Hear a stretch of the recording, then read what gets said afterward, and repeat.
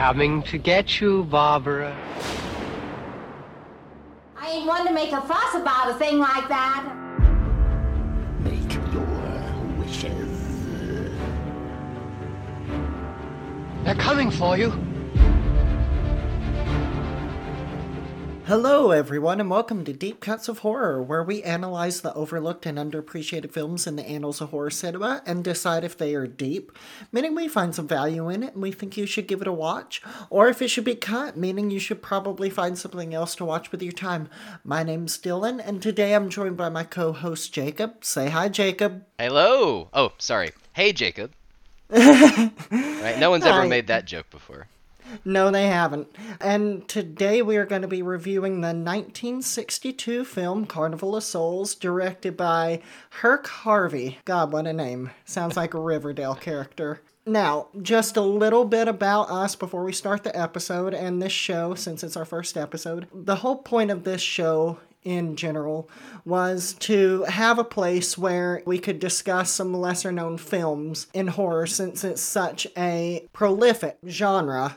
There's a lot to weed out, and unless you want to watch like the big three, you know, the horror movies like Michael Myers, Jason Voorhees, Freddy Krueger, you might be looking for something a little deeper, and that's what we're here to explore.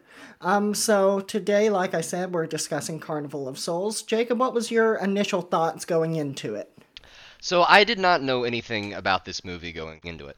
I had a vague impression that it was maybe very popular in a more esoteric sense. But I hadn't done any research, I hadn't seen it or seen any references to it. See, I just knew it had a kick-ass poster. I have seen that poster as well, and you are right, it is amazing. I really want a version of that poster to hang on my wall.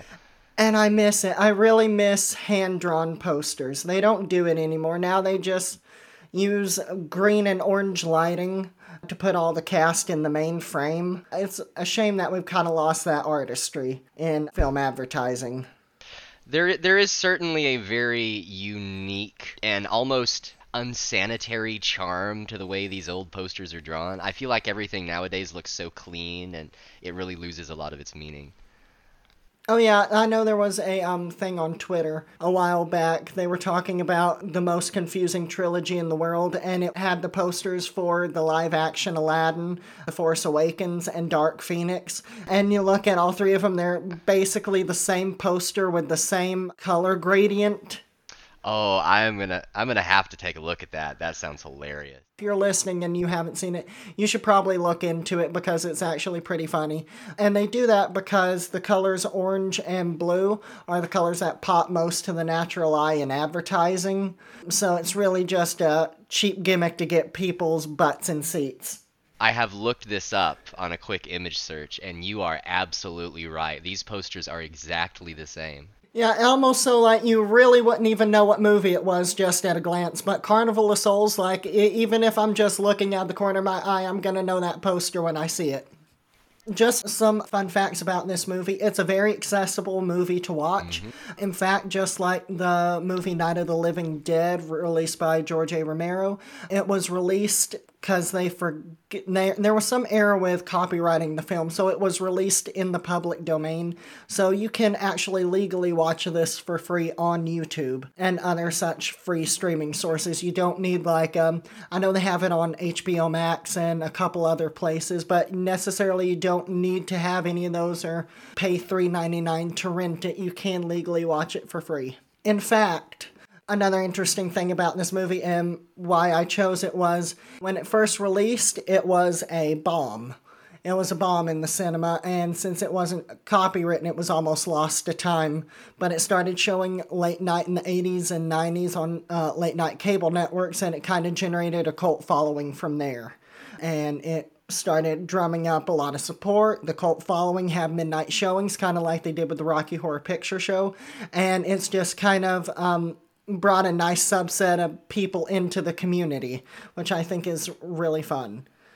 So, without further ado, I think we should go ahead and get into the movie. What do you say, Jacob? Sounds good to me. Now, do we want to give any kind of little film blurb? Did they even have those back then? I don't really even think they had a, film blurb. Most of them was just like, the most terrifying experience in cinemas you'll ever see. Well, then let's see whether that holds up.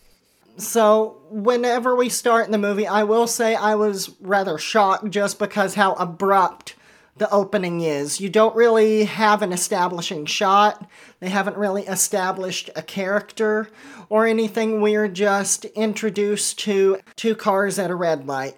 It's almost like you put this movie on right in the middle of the action. Yes, exactly. This movie just begins. It does not waste a moment of time. There's no musical introduction scene. There is no little bit where we get to meet the characters. It just begins. So would you say this movie is all thriller, no filler? I definitely would not say that, and I imagine that we're probably going to talk about that a little bit later into the film, but at least in the beginning, they did not waste any time. Yeah, so as we mentioned, we see two vehicles stopped at a red light. One car has 3 women in it, the other car has 2 or 3 men in it, and they decide they're going to drag race. And so we follow some very terribly 80-yard drag racings, and that's one thing about this movie. Anytime any character is outside where you can't easily control mic sound, it's 80-yard and it doesn't sound that great. Audio quality speaking, you're looking at the Dark Crystal level of ADR, but on real people. Yes, I thought when I began watching this movie that something might have been wrong with the video because the lips were matched up so poorly to the audio in this introductory scene that I didn't think that this was the way it was intended to be watched. I was the same. I was when I watched it, I was like, okay, is this supposed to be from a different country? Is this why this didn't really catch on? Is this because I've watched movies from Sweden and Russia from around the time, and I was like, okay, is this like a Russian movie? But no, I found out it was in America, and I was like, huh. I mean, when they're inside, you don't notice it as much, but when they're outside doing stuff, you can tell that they've ADR'd a lot of the lines. But we follow these characters through the drag race, and through some poor decision-making on their part, they decide to take it to the world's most rickety bridge. And what do you expect would happen on this world's most rickety bridge? One of the cars goes over the side of the bridge and into the lake below. Yes, the car containing the 3 women. Who we will learn in just a few moments, one of which is our main character. One thing that I didn't know until I researched it, the director only had to pay the county where they filmed this in Kansas $12 to just fix the bridge. And I know it's like the 60s, but $12 just doesn't seem like a whole lot of money for something like this. It really doesn't, and I would love to know what was going on in the economy of that time or in that specific area that allowed them to fix this bridge for $12. I mean, I guess hypothetically they just had to put a few wooden boards back up, but if some guy came to me and said, hey, I want to drive a car off the side of your bridge, here's $12, I think I would be a little skeptical. I mean, it's Kansas in the 60s. They were just excited to have someone film there. But it is a little suspect, I will admit. It's very fortunate, though, because one thing about this movie that is interesting to note is the ridiculously small budget that it had, even for the time. I think that it was maybe $30,000 that they were working with. So they used a lot of perhaps unconventional tactics to get it done. Yes, I heard they were doing guerrilla filmmaking with it, and I wasn't really familiar with the term until I saw the movie The Terminator, in which James Cameron actually used a lot of guerrilla filmmaking.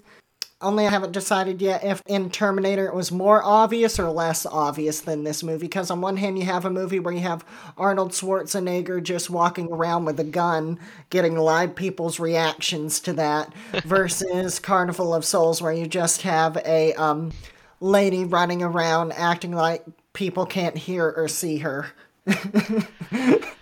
So I didn't know that about the Terminator. That's very interesting. I will have to go back and see if I can tell. But I think it's probably ultimately a lot harder to detect in these older films simply because the way they're acted and the way they're shot. Watching this movie, even the best of acting is very amateurish by today's standards. Of course, even in the 60s, we were still transitioning into the language of film. You still had a lot of people that preferred a more theatrical approach to screen acting as opposed to the screen acting we know now. You know, it's two different forms. But, you know, all in all, I feel like it was just fun. I feel like they just got a bunch of people together who just wanted to make a movie, and they just did. Because most of these people, if you look them up, they didn't really do anything else. Not really. Not even the director. This was his only feature-length film. He was like, you know what? Why try to capture lightning in a bottle twice? Anyway, we should probably get back to the actual plot of the movie. Oh, right, the movie we're reviewing. Yeah. So they're dredging the lake to try to find what happened to this vehicle, and during this time, the men who were in the car drag racing with them are being questioned by the police, and they're saying that they were just trying to get around them and they weren't drag racing, which I think is just a crock of shit. Just a crock of shit that they would try to do that. Well, what do you mean by a crock of shit? I mean, obviously they're lying. We watched what really happened. But would you want to tell the police that you were responsible for the deaths of 3 women because you were performing in what I assume to be illegal activity on the road? It might not have actually been illegal at the time. Illegal? Come on. Okay, they spent $12. They spent $12 to film this. I feel like the actual town wouldn't have any problem with people drag racing on this bridge. Fair enough. I'm pretty sure, like, if the guy had $12 on him, he could easily get out of this. He could say he pushed the car himself off the bridge and just pay $12 and it would just be settled. But anyway, while they're trying to dredge the lake, we see our main character, Mary, emerge from the water onto the bank. And I couldn't find it in the scene. I had to actually go up and look up what her name was. I think it's only ever mentioned in this movie once or twice, and it's, again, horrible ADR. Like, the crowd is ADR'd, and so I feel like I just put that in the back burner of my brain. Yeah, so it's also due to the fact that the abrupt introduction to this film kind of sets your brain on high alert, and you're trying really hard to process every bit of information that you get, and some of it just flies under the radar. The way we learned that her name is Mary Henry is there's just some ad-lib in the background of a guy saying, "That's Mary Henry." I feel like that was just the director being like, oh crap, we haven't named this person, so they had ADR, oh look, it's Mary Henry, the protagonist of our movie. It is important to note, though, that we find out from the police, who are trying to fish this car out of the water, that it has been submerged for 3 hours. So when this woman miraculously appears on shore, unharmed, she has been submerged in this river, or otherwise missing, for 3 hours at this point. Wouldn't that raise a couple questions? Oh, I think it would raise an enormous number of questions. And in fairness, they do ask her. Like, people come up to her on the beach and they say, you know, how did you survive? What happened to the other girls? And she just has this really creepy delivery of the line, I don't remember. From here we get our title sequence where we find out the title of the movie and the credits roll. And this is pretty much our introduction to the movie. We don't really know what role Mary is going to play in the grand scheme of this, mostly because our opening vignette hasn't really given us anything to go off of in terms of who we're really supposed to latch on to as a character. Would you agree with that? I would definitely agree with that. I mean, despite the fact that you can easily miss her name, it is obvious that Mary is the main character, but we're not really given any indication of what this film is going to be about. We watched a car accident and a miraculous survival, and then we roll the intro credits. I mean, I would have just liked to have 3 or 4 minutes where we see maybe the 3 girls interacting. Make us care that they went overboard. Give us an explanation why they felt the need to just drag race people. And, you know, with our main character, as we'll see throughout the film, I feel like we needed maybe 3 or 4 minutes before to see her interacting with people so we had an idea of, you know, who this person is before we're forced to kind of latch onto her as the main character. I absolutely agree. So, not to get too ahead of myself, but we will find out over the course of this film a lot more about Mary's personality and her disposition toward other people. And with that new information, it becomes very strange that she would have found herself in this situation in the first place. Like, knowing what we know about Mary from having finished watching the film, why was she in this drag race? Why was she hanging out with these two women? How did she behave, in the moments leading up to this event? I would have really loved to know that, and I think it would have added a lot of important context to the story. Yes, because from what we get from it, it's almost like they're two different characters. But we can only hypothesize about that because her and her friends don't really have any lines at the opening of the film until they go off the bridge. Like, there's just nothing really to latch onto. I think the only lines of dialogue are the gentleman in the car saying, "Hey, you want to drag?" And then the driver, who's not even our main character, just says, "Sure." I feel like that was improv. I want to know how much of this movie was improv. Because there's sometimes you see the actors, they deliver a line and they don't really seem confident in the line they're given. Now, I don't know if that's because the quality of the script, because some of these lines don't just roll off the tongue. Or if they were just told, okay, this is the scene, go. Well, I'll let you in on the real dirty secret. Driving off the bridge was improvised. That was not supposed to happen. But it inspired the entire rest of this film. After the credits, we are, I guess, reintroduced to the character of Mary. She is in an organ warehouse, question mark? It's a warehouse or maybe a factory. I kind of thought at first it was a church, but there's a few scenes that lead you to the conclusion that it is some type of production facility. Right. And from here we learn that she has trained to be a professional organist, and she's going to be a church organist in Utah. And that is where she's headed. Now, do they allude to how much time has passed between the car accident and where we are now in the story? To my knowledge, they do not, which is somewhat concerning because the gentleman that she's speaking with, I guess he's the factory boss or something like that, he asks her if she's going to be delayed by her accident, which to me implies that it's happened relatively with soon. Yes, with some degree of recency, right? And now, it could have happened literally that morning or a week ago, but it's no significant period of time has passed. Which I find strange, because you mentioned wanting more context for Mary interacting with her friends. She doesn't seem to be all too torn up about the fact that her friends have died. We see her on the shore, emerging from this accident. The police are talking to her, and then all of a sudden she's just in this factory playing an organ. Right, and she mentions to the factory boss, she kind of has a laissez-faire opinion about her job, being a church organist, whereas, especially then, but even now, you'd expect a church organist to come to the table with some sort of reverence for the quality of work that they're doing.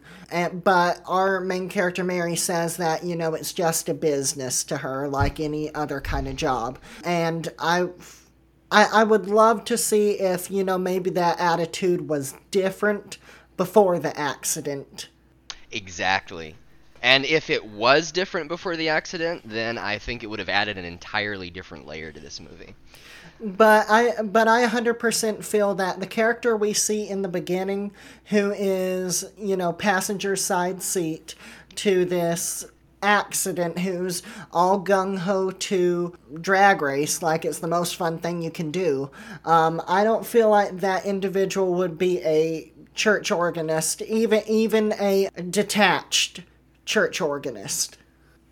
But it's also here that we are told by the factory owner that he tells Mary it's not enough just to be smart and have wit for playing music. You also have to have soul and put your soul into it. This is the first instance of what will come to be many interactions between Mary and other characters in which the word soul is mentioned with a sense of importance. Because she's the sole survivor? Yes, she is the sole survivor. I think that might be a coincidence. It really gives the impression that there is some type of shift in Mary's personality or something about her disposition toward religion and other people that has changed or that is perhaps lacking in some way. And we'll explore that a lot more as she interacts with different characters. Right, we're led to believe that it's that kind of detachment that has led her to decide to go off to Utah, which maybe that just, it's implied that it's abrupt in the story, but it feels even more abrupt, I guess, again, because we don't really know this character. But now she's going to Utah to be a professional church organist now that she's out of school. Which, on the subject, and this is maybe a little tangential, but I was not aware going into this film that church organist was its own profession, that somebody could hypothetically make a living out of. I find that very fascinating, if it's true, of course. Yes, I mean, I always just assumed it was more of a, this person goes to a church, and they're also halfway decent at playing the organ, so they're going to play the organ now. And I actually looked it up, the modern salaries between $14,000 and $142,000 a year, with the medium being about $50,000 a year. So probably for the 1960s, I would say about $14,000. I would have to take your word for it. I feel like that's about that's a good upper medium income, especially for what we know about the Utah and Salt Lake City area. Seems like a fairly desirable situation to be in, given that you would probably only be playing during church services, right? Maybe Sunday and only Wednesday. have to work once a week. I don't know. It's just all a bit suspect to me. The idea of a church, she's a church organist, I feel like she's one of those people you make fun of in the HGTV shows. Like, she's a church organist and her husband creates crayon colors. Their budget is $4 million. Welcome everyone to Deep Cuts of Horror, where church organists are considered suspicious. Please like and subscribe. At this point, we cut to her driving on the road, presumably on her way to Utah, and it is here that we are introduced to pretty much what this movie is going forward. She's driving and suddenly the radio becomes quiet, she fidgets with the dial and nothing comes from the dial, and she looks from her passenger window and we see a man. He has very pale white skin, dark eyes, and he's just smiling at her, and it startles her. And if that type of creepiness isn't something you're into, you're really only about 15 minutes into the movie, you can probably go home now. Because that, in a nutshell, is basically what this whole movie is. Things get quiet, and then suddenly this man pops out of nowhere. Yes, those two sources are essentially the sources from which all of the horror and all of the scares in this film are derived. And they do escalate in certain ways as the film continues, but ultimately it is, number one, this sort of dissociation from reality in which you cannot hear and maybe people can't hear you. And number two, it is this creepy, ghoulish-looking gentleman appearing in places where he should not be. So if that kind of thing appeals to you, then you're probably going to like this movie. And if it doesn't, you probably won't. And if it doesn't, maybe stick around because mileage varies. I would argue they do it slightly better and slightly worse in different scenes. So maybe just stick around to see which one works most for you. So what did you think about the first appearance of this ghoulish gentleman? How did it work for you? I feel like it worked for me. We see him from the passenger side window of the moving vehicle. I feel like that worked for me. The effect was a little unpolished, but I have seen it done more successfully in the modern era, so I can commend this for doing that, and I don't believe I've actually seen it prior to this, at least in film. So I will commend it for that and kind of setting that up. I like the idea of it enough that when I see it polished, I'm like, oh hey, that's actually really effective. But out of these scenes, I feel the most effective version of this, as far as the car goes, is the next little bit we see where she sees him directly in the headlights on the road. Again, he's wearing a suit, he has a ghoulish white face, dark eyes, and he's just kind of grinning at her. And it causes her vehicle to veer off the side of the road. What would you say? The effectiveness of this scene. So we see, as you mentioned, we see the gentleman twice in very close succession. The first time we see him in the reflection of the car window. And correct me if I'm wrong, but I believe that the car is moving at the time. Yes. So this would indicate to Mary, if she were a rational person, that this gentleman is not real, because he obviously cannot appear as a static image following alongside the car, staring at her while the car is moving at relatively high speeds. So this would tip you off that he's some kind of vision or illusion or perhaps a ghost, rather than a physical individual. And then immediately afterward, we see him standing in the road in a more corporeal form. She, of course, swerves to miss him and goes slightly off the road. To me, the appearance of the gentleman in the window was much more effective, because it had a more supernatural and otherworldly quality to it, whereas seeing him on the road just a couple seconds later, I feel like was mostly redundant. Perhaps for me it was just the light exposure, just the grainy black and white filmmaking and the exposure, the headlights on him, that just kind of drastically overexposed his body in terms of color correctness. Perhaps that was most effective to me. But the second one just, I don't know, sort of stands out for me. And in my head, the whole time I was watching this, I was thinking about the episode of The Twilight Zone called The Hitchhiker, where a Hitchcock blonde is just driving across the country, and she keeps seeing the same hitchhiker everywhere she goes. And in researching after this, I found out that it was actually based on the story The Hitchhiker, and I was a little bummed. Because I was like, this could have been such a good spectral hitchhiker movie. Kind of like that episode of The Twilight Zone that was done 2 years before this. And to find out that it was actually based on that story, I was just kind of let down. You were let down by what exactly? You were let down by Carnival of Souls or by The Hitchhiker? I guess it's just the idea that the Twilight Zone episode came out 2 years before and pulled this off, in my opinion, more successfully. Now, did it create a more visually striking antagonist? I would argue yes. But in performance and functionality, I feel like this version is just lacking in that regard. And would you also agree that this whole movie is kind of a Franken story? Like, it just sort of feels like 2 or 3 stories or inspirations just kind of stitched together? I would definitely agree with that. More so, I would say the two different sources of horror are so disparate and don't seem to be connected by any obvious plot thread that it kind of feels like, as you said, 2 different ideas were meshed together. I think that they could have worked together, but they required a little bit more context than what we see in this film. Yeah, it would require probably stronger writing, a more steady directorial hand. There are some times watching this where you can really tell the director is maybe a bit unsure about what he's doing even. I'll give him credit. I feel like in his head he had shots in mind, and whenever he sets out to successfully capture a shot, he can do that. It's just getting from point A to point B where he really shows his hand in his amateurness. Would you agree? It's very possible that I would agree. I'm not entirely sure what you just said. Well, no, I was just saying, I feel like the director himself, being unseasoned, he had ideas of shots in his head, and when he wanted to capture those shots, he absolutely could.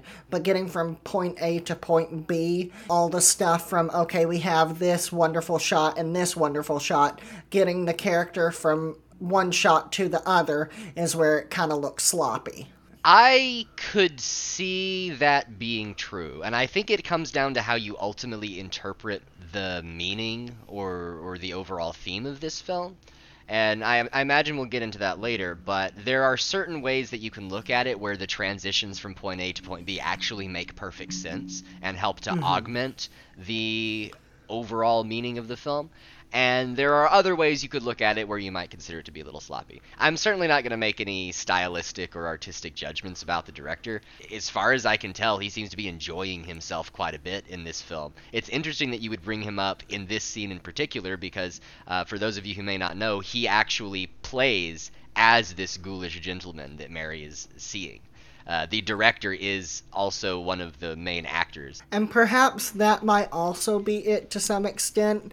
I noticed right around the time where he's gonna be in the scene, stuff starts looking a little bit slackish. And I didn't see noted in the credits that there was a assistant director or a second unit. There was an assistant director. I can't pronounce the name. I believe it's Iranian, but it's something along the lines of like Reza Badi or something like that. Real quick, I didn't want to touch on it too much, but in terms of iconography, how do you feel the ghoul holds up in cinema? Holds up when compared to what? I would just say other horror antagonists. I would say that, at least for me, he doesn't really occupy the same role as a lot of those other characters that I mentioned. He is, in some ways, the driving force behind the film because he is this vision that haunts Mary, but he doesn't really have a will of his own. He doesn't go about accomplishing tasks or harassing other people. He's simply a presence that looms in the background. Hypothetically, he could be entirely in Mary's head, depending on how you want to interpret all of this. So I would say that I simply don't put him in the same category as a traditional horror antagonist. I'm not even sure if I would say that he is an antagonist. He's more of just an idea. Maybe I would put him in the same class as maybe some other psychological horror. Put him in with the man in the suit and the man in the bear suit in The Shining. Because I feel like they could be interchanged. I could definitely see that. Well, so what? How do you think he holds up? I think in terms of just iconography, if I just saw him in a lineup, I feel like I would be very interested in that. Just seeing the pictures of him, and you can kind of tell by the post-marketing of this, seeing the picture of him is what's gonna bring people in. Because just seeing him as a specter, it draws you in. It's like, okay, what's this guy about? What is this movie that's going to have this? And to its credit, a lot of psychological horror would have this guy on the cover looking as creepy as he does, and it's only utilized for one scene. Like Pazuzu in The Exorcist. They use that in the movie for, I think it's 2 or 3 split-second shots, and that's all you get of him, but it's all over the marketing for that movie, and it's just 3 shots, and 2 of them are just blink and you miss it shots. I can definitely agree that the gentleman himself looks very iconic. I think it's interesting that he's played by the director because I would have absolutely believed that they cast this man specifically for how he looks. The way that they have this sort of pallid makeup with these dark sunken eyes, he looks so iconic. The first thing that I ever saw of this movie when I looked up the title was an image of him just standing there with this morbid looking grin on his face and these sort of bizarre wisps of hair that he had.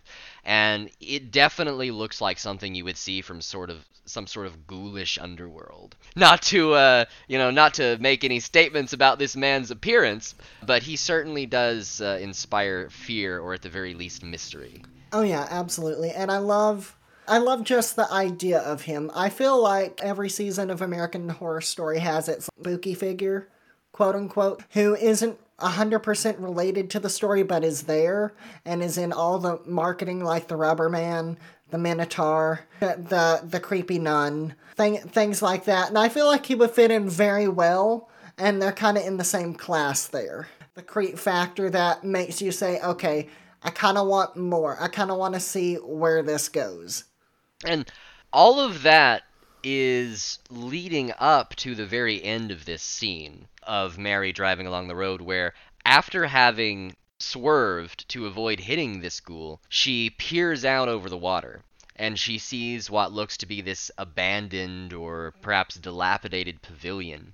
And we're not really sure as the audience what it is, but we linger on that shot for a moment as the music plays, and it almost seems to be beckoning to her.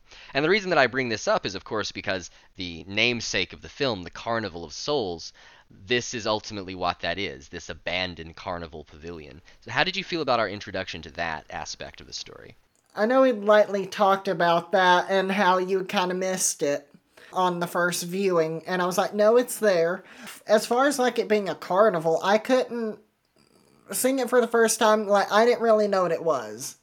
Perhaps, it's a bit of modern day where like you're just used to on the side of the highway seeing like these big factories and warehouses, and I couldn't really relate to it, and I wish they had maybe established it a little more. And I know they were using black and white film, even though there was color, and that was budgetary restrictions.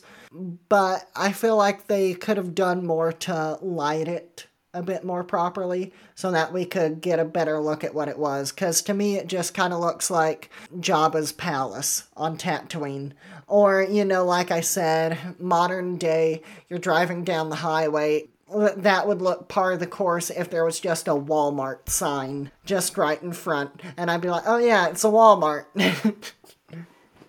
That would have been an interesting conversation for her to have with the gentleman at the gas station in the next scene, where she asks, what is that that building out over on the road? And he just says, oh, that's a Walmart.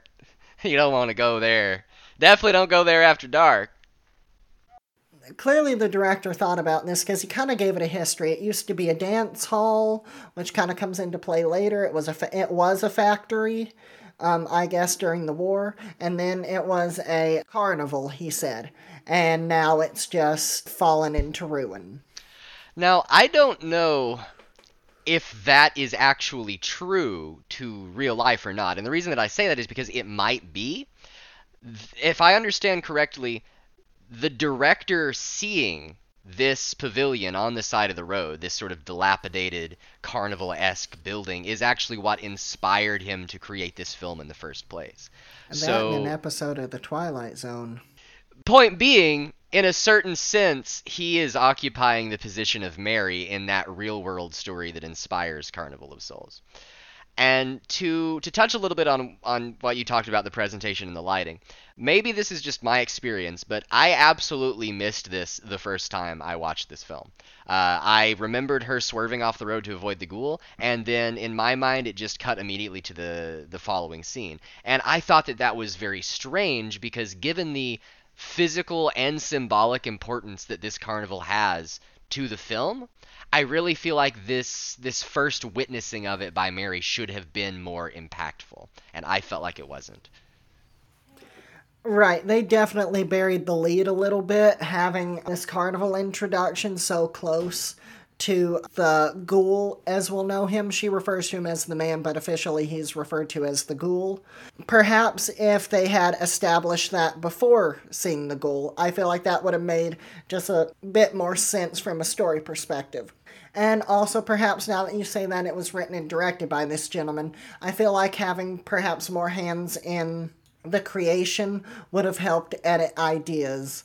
Because, as you said, him seeing the carnival's what gave him the idea for this. How many of us have just had random off-the-wall ideas while we're driving late at night and be like, oh, that's a good idea, but then when we actually sit down and flesh it out, we're like, yeah, no, this isn't gonna work so much. So I feel like if he just had someone by him to just kind of edit things down, we could have something a lot more concrete and solid.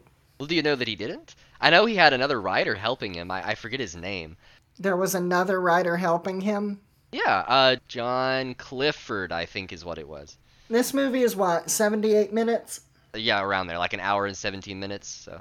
I read somewhere that there was about 18 minutes that weren't used. I believe that there might be a version with those scenes available. I'm not entirely sure, but I have seen on YouTube, for example, longer cuts of the film, something like an hour and 25 to an hour and 30 minutes long. And I have not watched them. I don't know, that might just be some weird padding, but it's very possible. I do know that toward the end there was some scenes with extra ghouls that they filmed. I think it was like 7 minutes extra of just ghouls doing stuff, that whenever they were putting the film together, because back in the day they had to actually put film together, it got overexposed. So it was just unusable, period. And they just had to scrap it for the film. Not to get too ahead of ourselves, but there's a chase scene at the end that even when watching it felt kind of short to me, considering it was the third act climax, and that was apparently it. Apparently there was like 8 more minutes of that just tragically ended up getting cut out. And then the film was also cut by another, I think, 5 or 6 minutes to allow more showings at the drive-in. Which back then, that was something that happened. You made cuts based on your distributors, who were the movie theaters and drive-ins directly. So they would cut stuff just so that they could have a better turnaround. It may not work exactly the same way now, but from my understanding, it functionally works the same way. I mean, people will cut films down to what they consider to be the ideal viewing length for a particular audience. I mean, the world is kind of ruled by focus groups and whatnot, so the fact that it's not happening at a drive-in necessarily doesn't change anything to me. Oh, well, I mean, there's something to say when it functionally doesn't make sense to be longer. Like, this movie necessarily could have been shorter, but purely from a business perspective of a business telling you, hey, cut 15 minutes of this movie so we can show it 4 times a day instead of 3 times a day. Ah, I understand.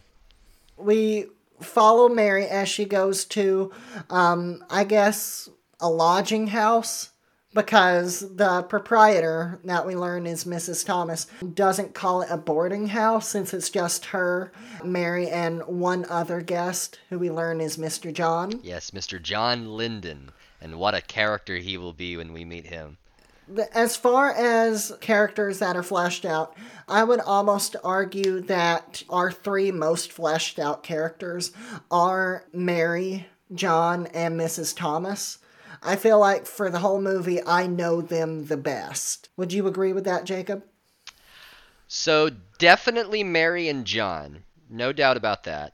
I want to take a couple seconds to see if there's anyone we might know better than Mrs. Thomas. Because even though we spend a lot of time with her, I feel like we don't learn too terribly much. She's almost on par with the minister that Mary will ultimately meet and some of the other side characters. Ultimately, I think you're correct, but I would say that Mrs. Thomas is more of an honorable mention by default. Well, I mean, you think about it, the other people Mary encounters, it's more of a professional sense. She sees a doctor and she sees a minister, but they both treat her, there's that professional barrier in there of her boss and a doctor. We don't really get a sense of them as a character because we're seeing them from a more professional perspective. But perhaps it's just, you know, I'm not saying that the actress who played Mrs. Thomas was a great actress, but I feel like she's one of those character actors that imparts a lot of themselves on a role, and that shines through. I will give her that credit. There's some people, like, say, Maggie Smith, who you could just give her the dictionary, and you're going to get her personality bleed through into what she's saying. I personally found Mrs. Thomas's performance to be very enjoyable. It definitely has this strange, sort of robotic quality to it, but I didn't find that distracting. In fact, I found it very charming. I really enjoyed almost every scene that she was in. Well, you know, and she takes the clunky writing and kind of turns it into little quirky isms of herself. She mentioned several times this thing about baths and how she says it multiple times. She, quote unquote, ain't one to make a fuss about a thing like that when it comes to taking baths. Yes, unironically, the number of times that we have characters commenting on Mary's personality and her social isolation and her religious disposition is roughly equivalent to the number of times this movie talks about baths. Baths are, for some reason, a really big deal, and Mrs. Thompson goes out of her way to let us know that she does not make a fuss about a thing like that. You can take as many baths as you want. It's just this interesting quirk.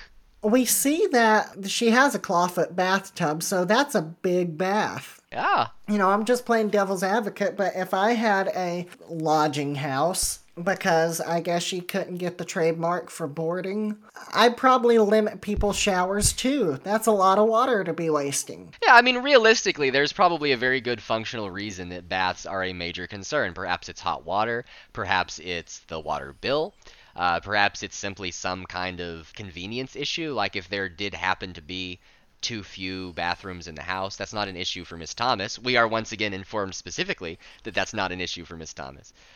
But I just found it funny. It was an interesting thing for a movie of this type to focus on so heavily. Yes, I have in my notes that I thought Mrs. Thomas was just a bit strange. But I think that speaks more to the actress's ability just to make this writing work, and I would argue that she is one of the most successful at making this dialogue work for the setting, and I just found every scene she was in to be very enjoyable.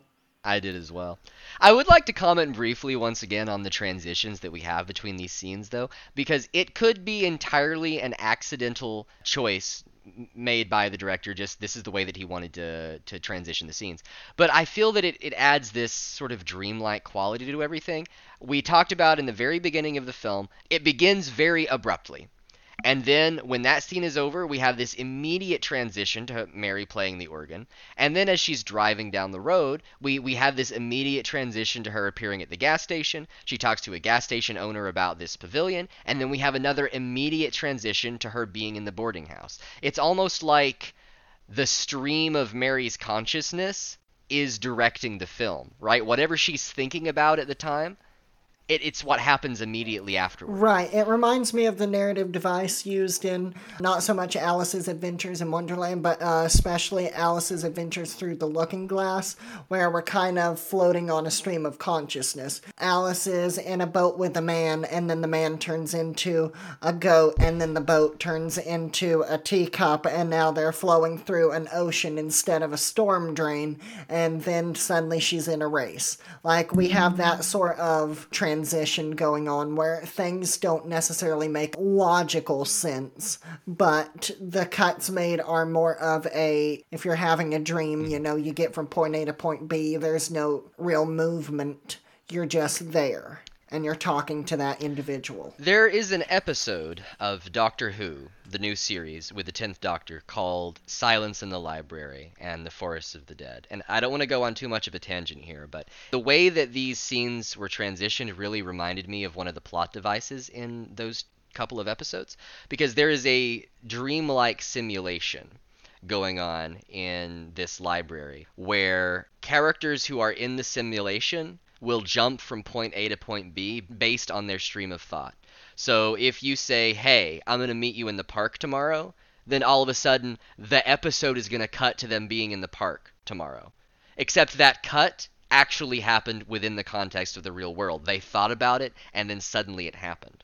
That is the exact same feeling that I got from Carnival of Souls, at least in the very beginning, because it feels like everything that Mary thinks about just happens. She wrecks, and then bam, she's at a garage. She asks for directions to the boarding house, and bam, she's at the boarding house.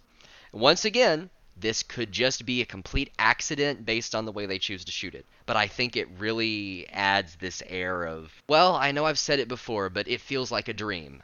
Pathos. It's like everything is just led by pathos. And you make a good point, and I alluded to it lightly before we started the show, but I would really like to see this same filmmaking style, this same narrative device used for a Nightmare on Elm Street movie. I feel like none of them have, and I love the series Nightmare on Elm Street, but I feel like it would behoove them to adopt this sort of pathos storytelling of perhaps not making a film from scene 1 to scene 2, but following the stream of consciousness, making the whole movie feel like a dream. I feel like that would really work, especially since you can draw the conclusions here that this ghoul is kind of the same looming boogeyman figure that Freddy Krueger is almost a caricature of. Yes, now Freddy Krueger is of course a lot more active and seems to get a lot more job satisfaction. But I can certainly see how you would compare the two. But their essential function, they have the same essential function. especially in the earlier entries where he liked to kind of play cat and mouse and let them have nightmares for a while before he actually killed them. While Mary is getting settled and while she's unpacking, we see that she notices the man in the window. And it's at this point that I was just like, you know what? If I saw this man again, I would just leave. You mean leave the boarding house? I would just leave first and foremost. What about you? Yes, okay. Leave yes, the I would lodging leave. It's not house. a boarding house. That's trademarked. The bathhouse. Once again, I will point out that there are well-known reasons that this man is obviously not real. We learn from the discussion between Mary and Mrs. Thomas that Mary's room is on the second floor. Or if not the second floor, at least it's not on the first floor. And yet we are seeing this ghoulish man directly outside her window at eye level. Which means, very obviously, that he's not actually there, because a human being couldn't physically be there. That indicates to me, and I believe it should indicate to Mary, that this is some type of dream, or hallucination, or ghost. And in that case, I don't think leaving is going to make much of a difference. I mean, she already saw him on the road to Utah. That's a lovely song, by the way. And she saw him twice there, in fact, and now she's seeing him at the boarding house. So I don't see why leaving would make a difference. I guess I can understand that. I don't know. My fight or flight is just a flight, regardless. But the next day, regardless of how much time has passed, they don't really get into time transitions for this, but we'll assume the next day she is at church, I guess meeting her new boss and showing him how well she plays. And while she is playing, we don't see him full on, but we do see the shadow of the man while she's playing. Yes, perhaps it's the shadow, or perhaps we just see him from a distance, but we do see him walking into the church and just kind of loitering. Quite frankly, it doesn't seem to be the case that Mary knows he's there, and I'm not even sure if he's able to see Mary from where he is either. But it's strange, too, because there are certain readings of this film where you can say that this man is all in Mary's head. But if Mary doesn't notice him when he's around, which there are several scenes where you can just see him, but Mary doesn't seem to see him, that would indicate that he operates of his own volition as well. So can you argue that this man is just all in her head? You definitely can't. And I think that's what's very interesting, because up until this point, he has appeared to be a hallucination to Mary. She sees him in her car window, somewhere that he cannot be. She sees him on the road and then he disappears. She sees him in the lodging house window, in a place where he cannot be. He has never, to my knowledge, physically interacted with her in any way, and her viewing of him is entirely dependent on her own perception. But in this scene, we see him independently of her. We see him walking around kind of doing his own thing. And that immediately indicates to you that his existence is independent from Mary, which is just sort of terribly confusing. And not necessarily in a bad way, because it invites you to ponder what this gentleman actually is.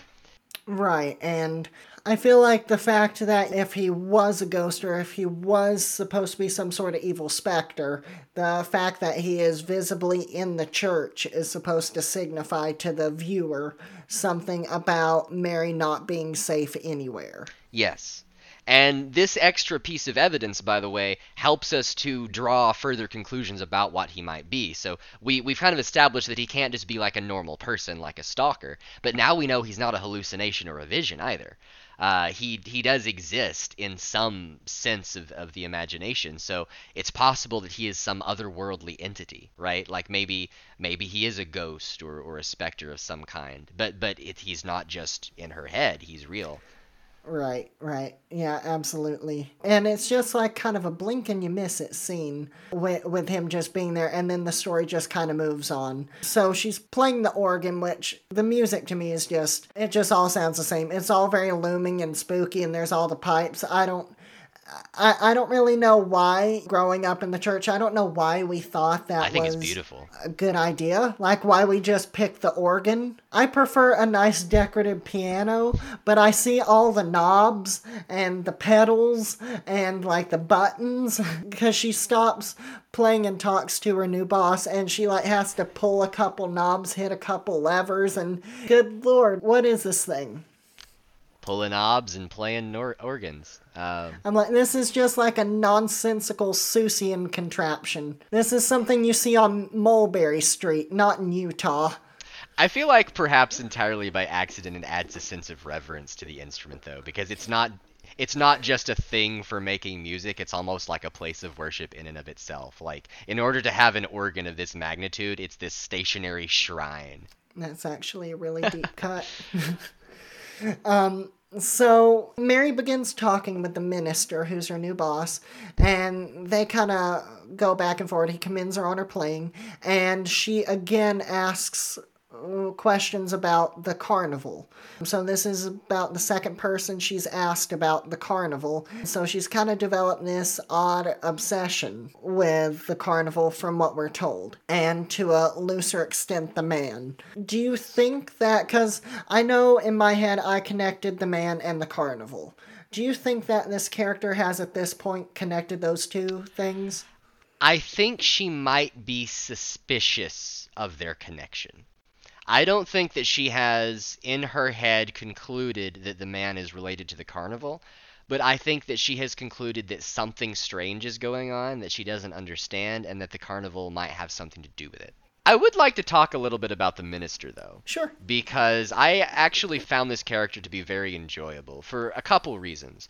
Number one, he represents the second in this sequence of characters who comment on Mary's psychology. Mm-hmm. You know, once again, he's talking with her about the way that she views her position as a church organist, and whether it's spiritual or simply financial. He insinuates... And which, by the way, is kind of bold. Wouldn't you say, like, you know, you have such a controversial opinion about your job, and to tell your boss, a minister, that is your position? Yeah. I feel like even if that is your position, you do a little bit more to hide that. Which I don't believe she ever comes out and says, like she does to the factory boss, that, hey, this is just a job to me.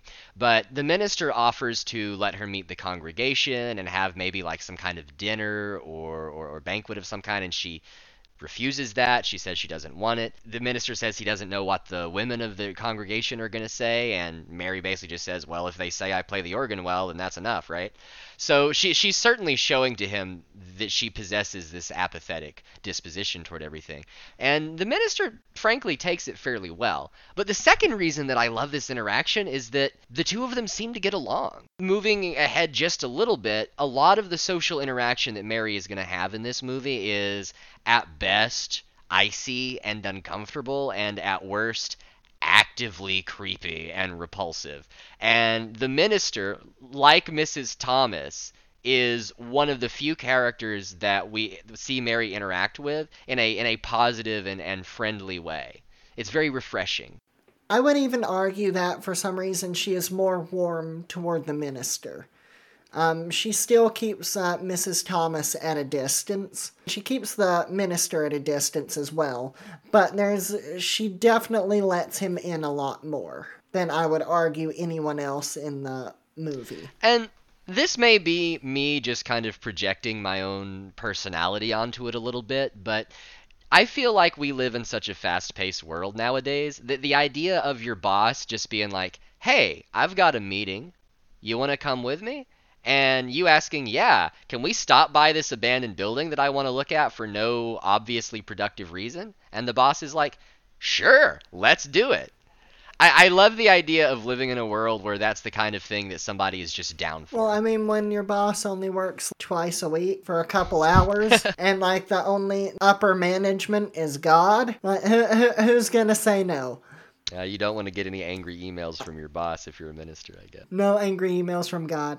As you said, he has a meeting. We don't see the meeting that she goes to, because I kind of wanted to see that scene. I did note that. I kind of wanted to see the scene when she goes on the errand with him, to meet whoever on the other side of town. I'm like, she's super awkward. I kind of want to see what this is. But no, to go along with the ebb and flow of the scene transitions, we go directly to him taking her to the carnival. Unfortunately, they have it fenced up so no one can get in. Mary wants to take a closer look, but the priest says it'd just be unseemly for someone like him to do that, and she decides that she doesn't want to press the issue with him, which I feel like is a new side of her, because she's very much as she's going to do things her way, which for some reason with him she's just a bit different. And from a different perspective, we see the ghoul looking at her from the window of this carnival, which again kind of insinuates that he has a motive and identity outside of our main character, because she doesn't see him at this point either. Yes, this is the second instance, I believe, of us seeing the ghoul's existence independent of Mary. And I really like this particular shot because he doesn't seem to be actively creepy or actively pursuing her or trying to scare her or anything like that. He's just kind of staring pensively out into the distance. Like, it's almost like, what would this man who's just caked in white makeup and a suit, what does he do in an abandoned carnival in his free time? It's almost like he lives there and he sees Mary pull up to his house and he's just kind of casually glancing out the window at his visitor. That's almost the impression that I got. I find the scene effective.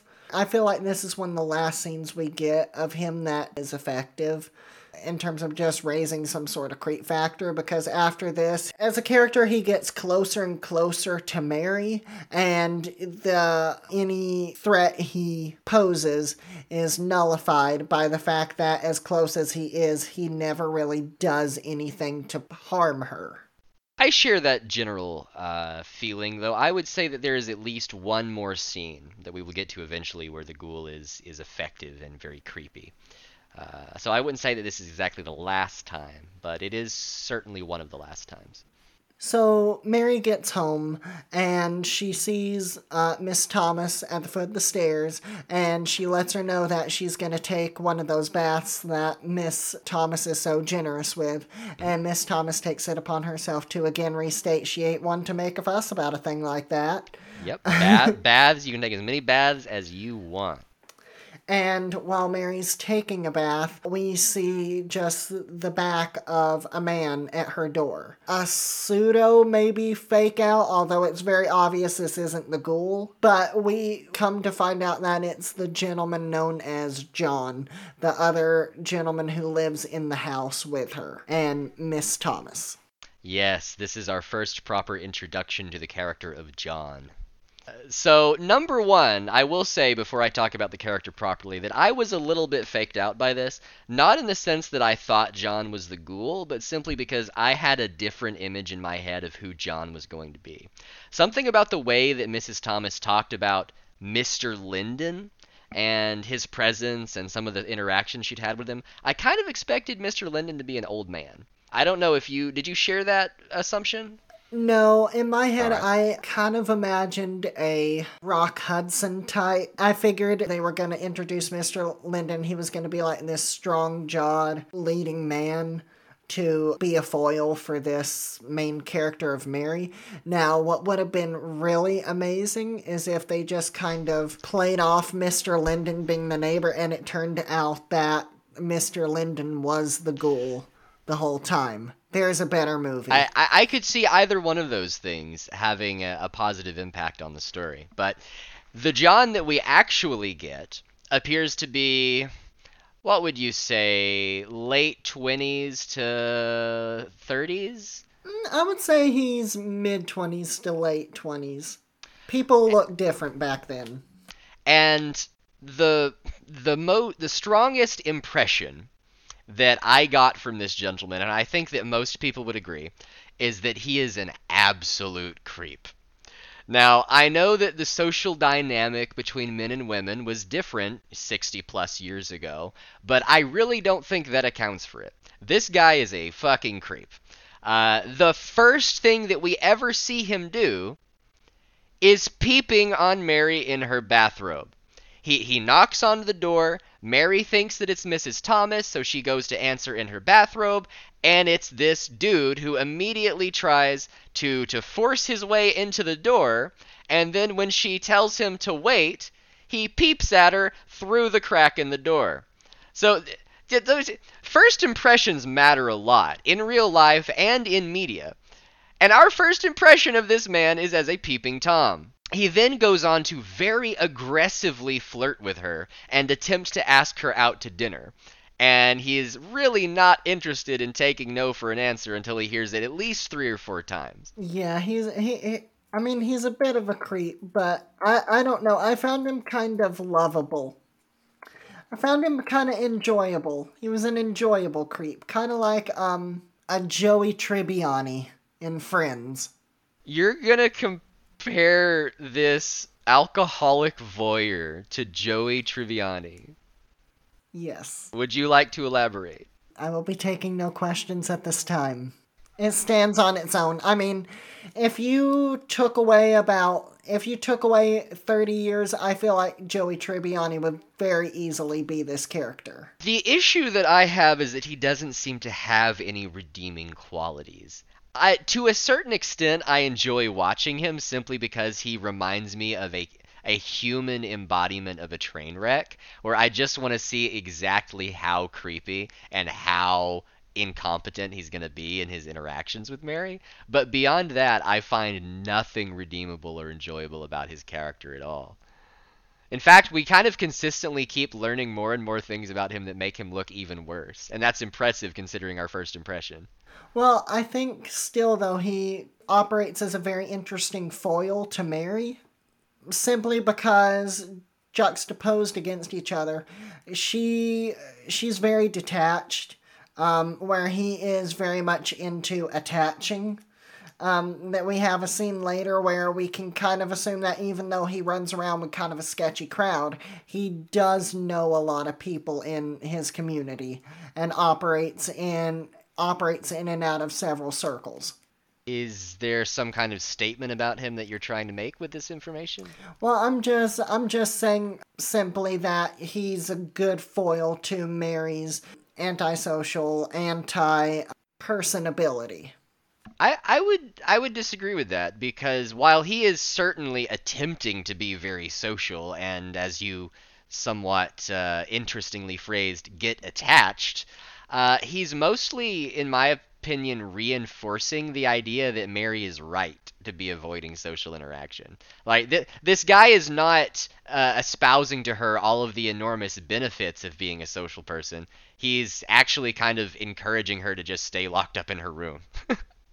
But also, it does create an interesting dynamic later in the movie, because he is how he is, Mary is how she is, and she's in this situation. It's kind of like your ship crashes and you find an island, but the island is just rocks. Yeah. You're safe from the water, but you're still out the frying pan into the fire. See, I think it would have been a lot more effective if, like you said, he was this sort of handsome Rock Hudson type character who was maybe a little bit aggressive in his pursuit of Mary, but ultimately seemed to be like a decent guy who just wanted to get to know her and get her out of her shell. Because then there would have been A, something that the audience could actually root for, and B, it would have been more of a compelling dichotomy, where you have Mary who's trying to be isolated and icy and alone, and you have this sort of more charismatic and well-meaning gentleman who is just trying to get her out of her shell. I think that would have worked a lot more effectively, not least because of the fact that likable characters are easier to root for. Right, and I feel that with this story in particular, it would have been easy to have cast like I said, a Rock Hudson type, and then we could have had some really playful back and forth banter, even if they say they want to hate each other, between our two leads. And I mean, we still get some playful banter, but it's the most establishing thing in the story for Mary's character that she does not like this man, and that they have the chemistry of a nickel and a piece of wood. I wasn't going to say a match and fire because that has a chemistry. This is two completely unrelated things that do nothing when they're met together. They're hitting it off like noble gases. Yeah, and the character of John, he works for me because when he talks to her, it's like he does one step forward and then two steps back. Like he'll bring her coffee, but the coffee pot is dirty and he offers alcohol. He'll offer to take her out to dinner and be nice, but then she'll say no, and then he'll keep bugging, and then he'll talk about how he wants to quote-unquote get close to her. And I think that's just what intrigues me about this smarmy character so much, is he'll take a step in the right direction and then retreat a fucking mile. It's funny because I know exactly what you mean by that, of course, but I would honestly argue that he works in the opposite direction, right? He takes like one step backward, which is a good thing because he needs to stay back, and then he takes like 5 steps forward, man. He's like, oh my gosh, she's kind of warming up to me. Let's get as rapey as possible. So literally, he takes 1 step backward, 5 steps forward, but metaphorically, he takes 1 step forward and 2 steps back. But, you know, Mary gets dressed after this interaction. She starts to go downstairs and she sees the man at the foot of the stairs. In which case, she just hightails it back into her room, and we hear footsteps coming up the door. We hear a knock, and I feel like this scene, for what it's worth, was kind of suspenseful, even though you knew it was a fake out. And when she answers the door, it's Miss Thomas with some sandwiches for her.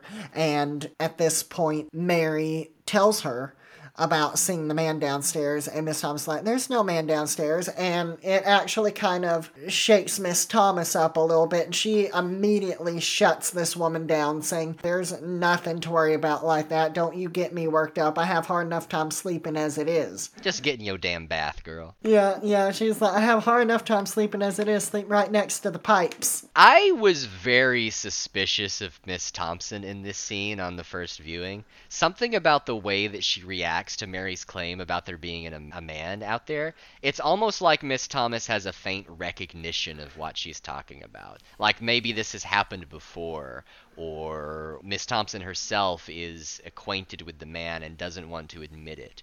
And I'm not claiming that that's actually what's going on. I don't think it is. I just wanted to say that something about the way she acts made me think that the first time I saw it. I thought that there was going to be some kind of ghost story maybe going on about someone who had died in the house or something of that nature. And it doesn't really go anywhere. See, I didn't really feel that. With Miss Thomas, I mostly just felt like she was in her own production. She was in her own movie, completely separate from this. Like, she was in Green Acres or Petticoat Junction, or even like a community production of The Glass Menagerie. And she just didn't know what to do with herself in this situation. But I just loved her to death. I would go to bat for this woman any day. I will say another little quirk of her acting in the scene that I really, really enjoyed is that she's constantly denying Mary's claims that there's a man out there, and yet she seems to believe her on some level, and she just has this kind of acceptance on her face of like, no, there's no man out there. Let me go out there real quick and check. And if I die, I die. And then she opens the door and she kind of breathes this sigh of relief and sees that there's no man out there. And it's like, I guess I get to live another day. There was just something very bizarrely brave about her behavior in this scene. Did you pick up on any of that? I did. I feel like it was the second director that directed her because she was giving an entirely different performance. It almost makes me wonder if this was one of the cases where they didn't give her a full script and they didn't tell her what movie this was. Because she doesn't really follow the same ebb and flow that the other actors do. She is just doing her own thing, and honestly, I want a retooling of this where it's just Mrs. Thomas. Netflix, make it happen. This is not too terribly important, but I just wanted to get your opinion on one last thing regarding this scene. Miss Thomas provides Mary with coffee, and then says, don't drink it if it keeps you up. Now, I'm not a coffee drinker, but I know that coffee has a lot of caffeine in it, and people drink it specifically to keep them awake. And I think it's very strange that Mrs. Thomas would give coffee to this woman, who appears to be hallucinating, at night, and then tells her don't drink it if it performs the function that coffee is literally intended to perform. Maybe she's just being John's wingman. They seem pretty tight. What is it she says that John taught her? That must have been a real kick in the head, I think. Yeah, that must have been a real kick in the head. She learned that from Mr. Linden. That, so I feel like they just kind of have a little thing going on. She gets pretty women to rent the room across the hall from him, and he sleeps with them.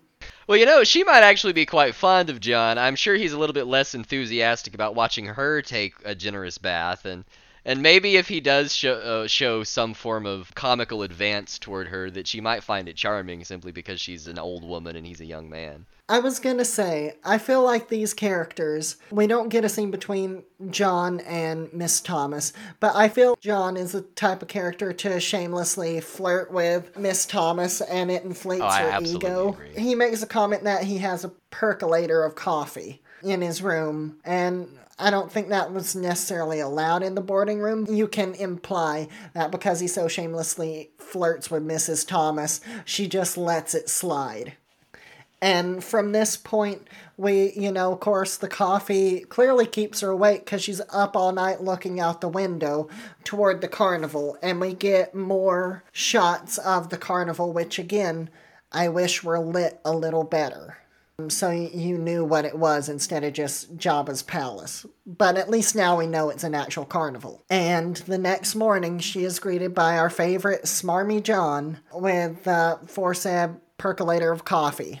And they start talking, and we get the first real interaction with these characters where, yeah, it's confirmed 100% that they have zero chemistry. And she relays again to him that it's just a business, just like anything else. And I feel like even in the 60s, that was a controversial opinion. That, to me, church is just a place of business, just like anything else. Definitely. And this is the point where John occupies the third iteration in the sequence of characters talking to Mary about her religious and social dispositions and kind of trying to get her out of her shell. This is also the scene where we learn that John is not only a voyeur, but an alcoholic. Because he's not only brought Mary coffee, he is about to spike it with some whiskey, which he does every morning to, quote, start the day right.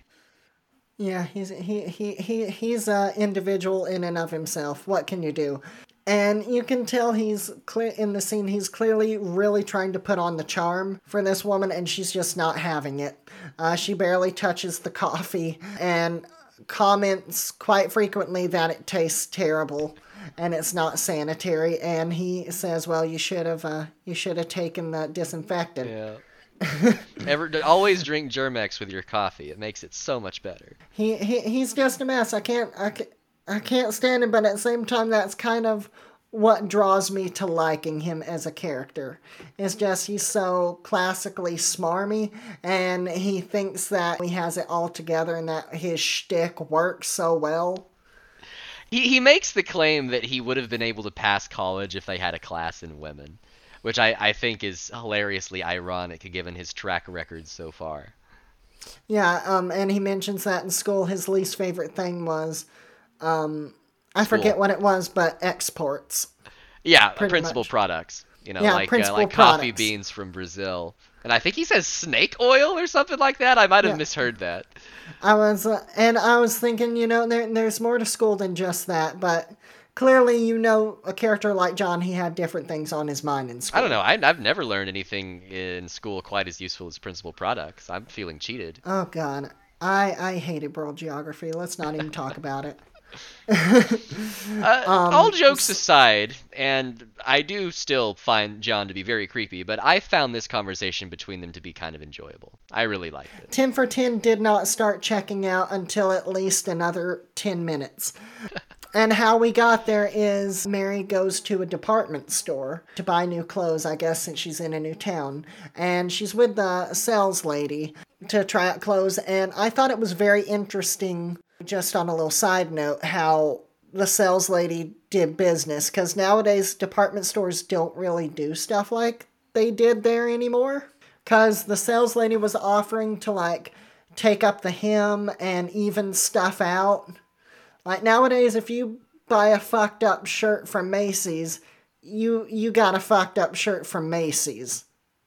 It is once again, like I talked about with the minister, there's just a general slowness and personability about older settings that I find so charming and wish that we got more of nowadays. But while Mary is changing her clothes, she comes back out and the saleswoman just blatantly ignores her. And it's here that we get a more expounded upon scene like we got earlier with her in the car playing with the radio, in that she can't hear anything, and what's more, no one can hear or apparently see her. And she even brings it up to another person at the department store besides a lady, because at first she just thinks the sales lady's crazy, and you thought she looked like a young Kathy Bates. No, she doesn't look like a young Kathy Bates. She just looks like Kathy Bates. Like she appears to be in her 50s, 60s, maybe even 70s. She straight up looks like Kathy Bates, even though Kathy Bates would have been 14 at the time this movie came out. It's so crazy to me. And maybe I'm overstating how much they resemble one another, but I straight up was like, what? That's Kathy Bates, like 60 years ago. What is this? Is she a time traveling actress? I mean, it could just be Molly Brown. There's always that possibility, because you look at Molly Brown, Kathy Bates was perfectly cast in that role.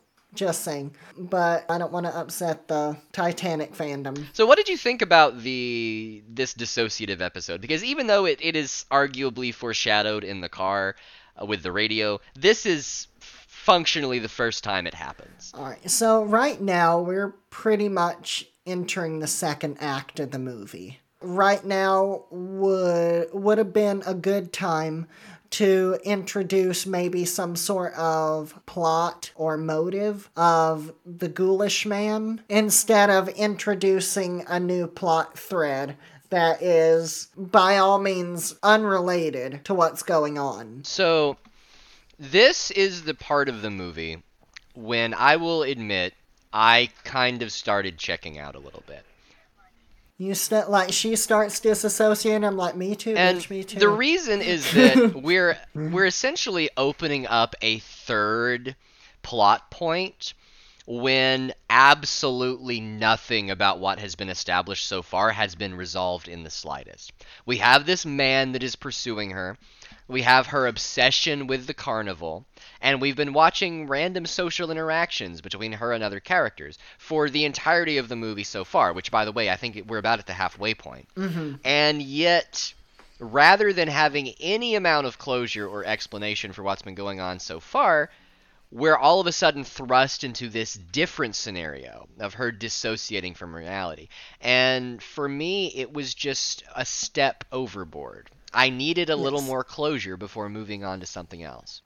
I'll agree to that. Like I said, we needed at least some form of closure, or again, like this is where the story starts to seem more like a Franken story. We've stitched several things together and they don't exactly fit. I feel like this movie could have succeeded better if it was either going to follow the ghoul story or the disassociation story, but not both, and definitely not 74 minutes.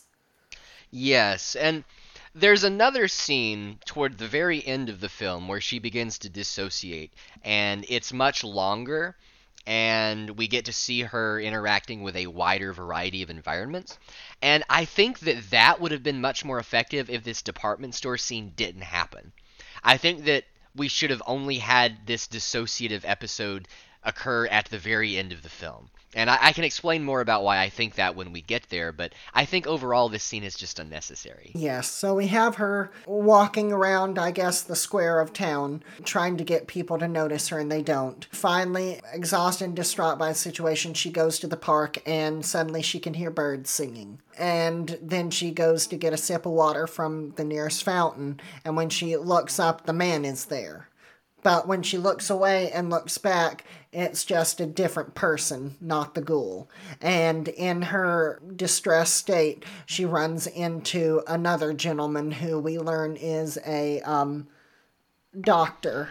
of sorts. This is another very bizarre choice. Now, do you wanna talk about the water fountain scene or anything like that before we move on to the Doctor? Because I have quite a bit to say about the Doctor. Okay, well, real quick about the water fountain scene. It, to me, is... Because, again, in modern horror, we've seen the trope done where the character sees something as one thing and then it turns out to be something else.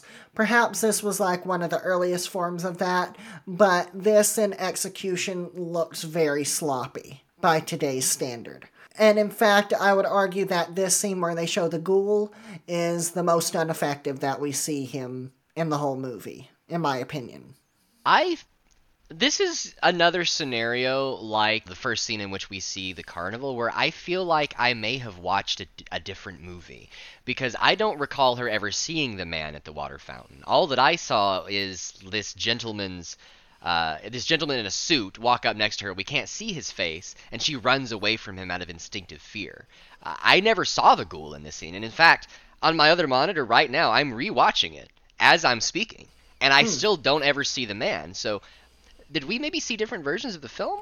We watched the same cut. Maybe it was just theater of the mind. I know we see the shadow walk up, and the shadow looks a lot like the man, but the person that it actually is looks nothing like that shadow. Yes, to my knowledge, we never see the ghoul in this scene. Okay. Theater of the mind. That's one thing about this movie. It relies heavily on your theater of the mind in some places, especially when it comes to imprinting whatever you want to on the main antagonist and really on the story in general, I would say.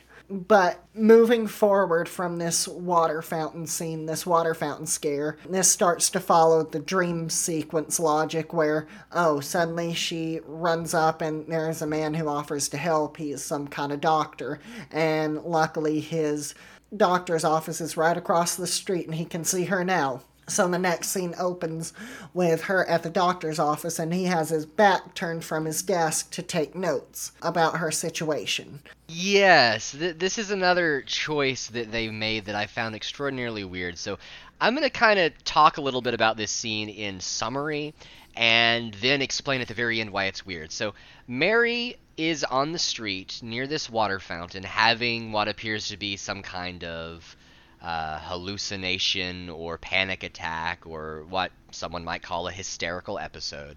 And she runs in... He calls it a hysterical episode. Yes. And she runs into this doctor who says he feels compelled to help her and invites her into his office, which is nearby. And this is very nice. This is very convenient. And he sits there and he listens to her. She explains her mental state. She explains the history of what's been happening. And he starts kind of commenting on it aggressively and talking to her about survivor's guilt and why she might be feeling this sense of isolation and detachment. And then, at the end of this conversation, we learn that he's not a psychiatrist. How do we learn that? He says it. He says, I'm not a psychiatrist. We don't ever learn what he actually is. My headcanon is that he's a fucking dentist. But it's just so weird because he acts like he's a psychiatrist or a therapist of some kind. And he goes through this entire sequence where he's kind of psychoanalyzing Mary and giving his opinion on her mental state. And then he just adds the addendum, but I'm not a psychiatrist or anything, so what do I know? It almost plays out like a Mel Brooks skit in one of his movies where they have this long talk where it's real thought out and he's like, don't listen to me, I'm the janitor, and then picks up a mop and the trash and walks out. And he could have been a psychiatrist. Like, I don't see how it benefits the movie to add that in, that he's not a psychiatrist. Frankly, and it doesn't benefit the character to not be a psychiatrist. Yeah, it's just such a strange choice, and quite frankly, I don't feel like the Doctor even serves too terribly much of a purpose in the film to begin with. No, other than we have 3 types of individuals that talk to Mary about her issues. We have an everyman perspective, we have a spiritual perspective, and now we have a scientific perspective. And with the scientific perspective added to this, we kind of gain understanding, someone who blatantly comes out and says, maybe you just haven't processed this properly, whereas everyone else has said things along the lines of, are you sure you're not moving too quick into this? Things of that nature. Would you agree? I can certainly see how one could establish that categorical system of John represents the everyman, the doctor represents the scientific perspective, the minister represents the religious perspective, and so forth. I'm not sure if that was intentional on behalf of the director. I think it may be more of something that people can just read into it if they choose. I would be more inclined to accept that perspective if I felt like the commentary provided by each of the characters was valid and interesting. But for the most part, I don't find that it is. I find that each one of these characters, John, the factory boss, the minister, the doctor, they all seem very pushy and very eager to insert their own interpretations and judgments onto Mary without really considering her own perspective. So, Well, because she's pretty much a blank slate. yeah, but that doesn't really justify it. It's to me, it feels like they're being very rude. Then why do we have this situation where this character is having to have the same conversation 3 times? The movie stops what it's doing so we can have this same exact conversation 3 times. One at the beginning, one with John, and then here. It feels like there's intentionality to it. It feels like the movie is trying to make a statement, but I feel like it's lost in translation. Do you think part of that could be just where we were at as a society in understanding mental health? I think that is very possible. There are Not to try to make a grand statement about understanding mental health or anything, but just from a layman's term perspective, how we process that, let's say. Yeah, I mean, I'm certainly no expert in the history and the culture of mental illness, and I'm certainly no expert in mental illness itself. I am not a psychiatrist, much like the gentleman in this movie.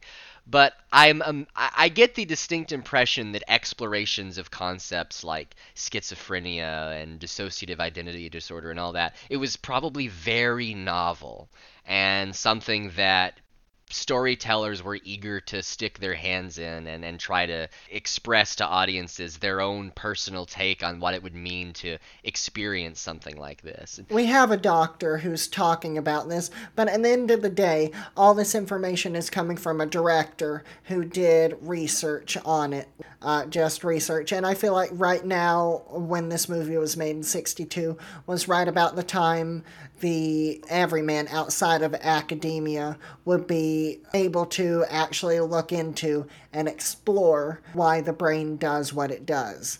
And I feel like that ultimately speaks to this movie as its moniker as kind of the granddaddy of the psychological thriller. There is at some base level an understanding of psychology going on. Now, it might not be correct, it might not be the most polished form of it, but there is a tangential thing there. Do you think that was conscious on the part of the director? Do you think that he was trying to have Mary express his personal perception of what the behavior of individuals with disorders of this nature might express? I don't know if I wouldn't say necessarily imposing it on a character. Like, I don't really think this character was written with this person has X, Y, and Z as a mental health issues. I think it was more this character is seeing this stuff is happening to this character. How does the rational mind explain that? Because that's kind of what this movie is. How do you rationalize these things going on? That's really where the inner turmoil of this movie is operating. And that really is the crux of the movie. We're thinking, as the audience, the characters in the movie are wondering, how does her being a rational-minded person cope with the fact that her friends died and she didn't? How did she survive? How does she not remember how she survived? Why is she not taking more steps to guard herself against this man? Why is she fixated on this carnival? And just getting all these different perspectives to try to make sense of that with the information that we had at the time. As we go through from the psychiatrist's office, He's not a psychiatrist. he's just a doctor. He's just a doctor, not a psychiatrist. The only thing she really seems to take from this conversation is that she's going to go to the carnival alone by herself. Which I think is odd too, because we also notice that every time someone gives her advice, she just doubles down on what she feels she needs to do instead of following any kind of advice. So she's projecting something onto this carnival. I feel like that's the draw here. She's projecting something onto this carnival. Well, compared to a lot of the choices that characters in this film have made, her decision to go and confront the carnival, I think, is a very mature and healthy one. She has clearly attached some great otherworldly significance to it, and being able to walk through it and see what it looks like on the inside, hypothetically would help her in dealing with the feelings that she's experiencing. And if she had, like, an actual therapist or psychiatrist, he'd probably tell her that. But no, he's... Which I did get the impression that he wanted her to go to the carnival. He specifically said that he wouldn't be able to accompany her because he was busy at the moment. Is he, like, he can just pick strangers up off the street and have a meaningful conversation about their psyche and their near-death experiences and disassociativeness, like something that takes months to years to work through in therapy? And he was like, I'm gonna take a crack at this on my 30-minute lunch. Well, I mean, it doesn't take that long if you don't know what you're doing, right? I mean, failing is actually a pretty straightforward process. I mean, I feel like at this time they were still using leeches, so he was probably like, have you thought about letting your blood? Thought about letting my blood do what? So she goes to this carnival, and something that I found really interesting in it as she's going through the boardwalk is this movie does a good job at making carnivals creepy without what we understand now, where most times if you're going to have a creepy circus or creepy carnival, it's mostly just translates to having creepy clowns, and those clowns are going to do the legwork for the creepiness of the carnival. Oh, I 100% agree. Just like you said, when you look at the modern interpretation of what it means to have a creepy carnival, it's all about funhouse music and creepy clowns and maybe throw some zombies in there. And this predates all of that. This is having a carnival be creepy for ways that it's difficult to put into words. For me personally, I just find that there's something very fascinating and almost mesmerizing about a place that used to be populated and bright and lively, and now it's abandoned and dilapidated. And this could have just as easily been a mall or some kind of big shopping center or even a movie theater. The fact that it's a carnival is almost not necessarily the point, but is rather in service to the point, which is that this is a place of life and happiness that is now dead. And you have these pictures and posters of happy faces and stuff, but it's chipped, it's cracked, it's falling apart. It's artificially happy. Speaking of posters and images on the wall, I wanted to ask you something. There's a scene where Mary is wandering through the ruins of this carnival, and she pauses, and the camera lingers on this for a moment. And in the background, you can see an image of a woman, I think with a beach ball or something like that. Yes, Salt Lake tanning or something. Salt Yeah, Lake sunbathing. or bathing, sunbathing. I think it's sunbathing. And this woman looks exactly like Mary. Yes, you brought that up to me and showed it to me. I didn't think much of it. I mean, I clocked that the camera kind of stayed on it, but it did look intentional. Almost reminded me of the end of The Shining, where we see the main character of Jack Torrance in the Overlook ballroom. It's almost like she's supposed to be there. That was exactly the impression that I got. It was like she belonged here, right? Or this is a world that she has built. That's possible too. But in either case, like, her destiny at this carnival kind of predates the events that are happening now, right? She was meant to be here. So there is definitely clear thought put into this movie. And maybe looking at it from the lens of a straight-up horror movie isn't the way to go, but looking at it as a psychological thriller might be more apropos. Especially since, as far as psychological thrillers go, that term didn't really come into the popular lexicon until films like Silence of the Lambs, which only gained its popularity as a psychological thriller because it won an Oscar, and the Oscars did not want to say that a horror movie won an Oscar. So they said, nope, psychological thriller. That's exactly what they said about The Exorcist 2, and it won its award for special effects, I think. Now, The Exorcist I would definitely call a horror movie, but Silence of the Lambs to me, I think psychological thriller is actually a lot more appropriate. You know, I would too. I mean, you can definitely say that the other Hannibal movies are straight up horror, because that's kind of the camp they fall into. But in terms of all the procedural stuff, it's a lot more psychological than straight up horror. Now, there are horror elements, yes. And if you had to put it in one camp, I'd still put it in the horror camp if we're just like putting it into the base camps of like horror, drama, comedy, sci-fi, musical, whatever. It doesn't really fit in anywhere else except horror. But I mean, that's begging the question, right? You're creating those categories and then saying, here's where I would put it, right? If the psychological thriller category exists, I would put it in that category. I mean, psychological thriller is a subset of horror. But just real quick to close on the state of the carnival, it takes a lot to make a carnival creepy for me, and making it look intentionally creepy robs it of its creepiness, and this movie does a great job at making it scary for the reasons a place like this is supposed to be scary, instead of putting pictures of intentionally scary clowns and intentionally grotesque things in there like freak show posters and whatnot.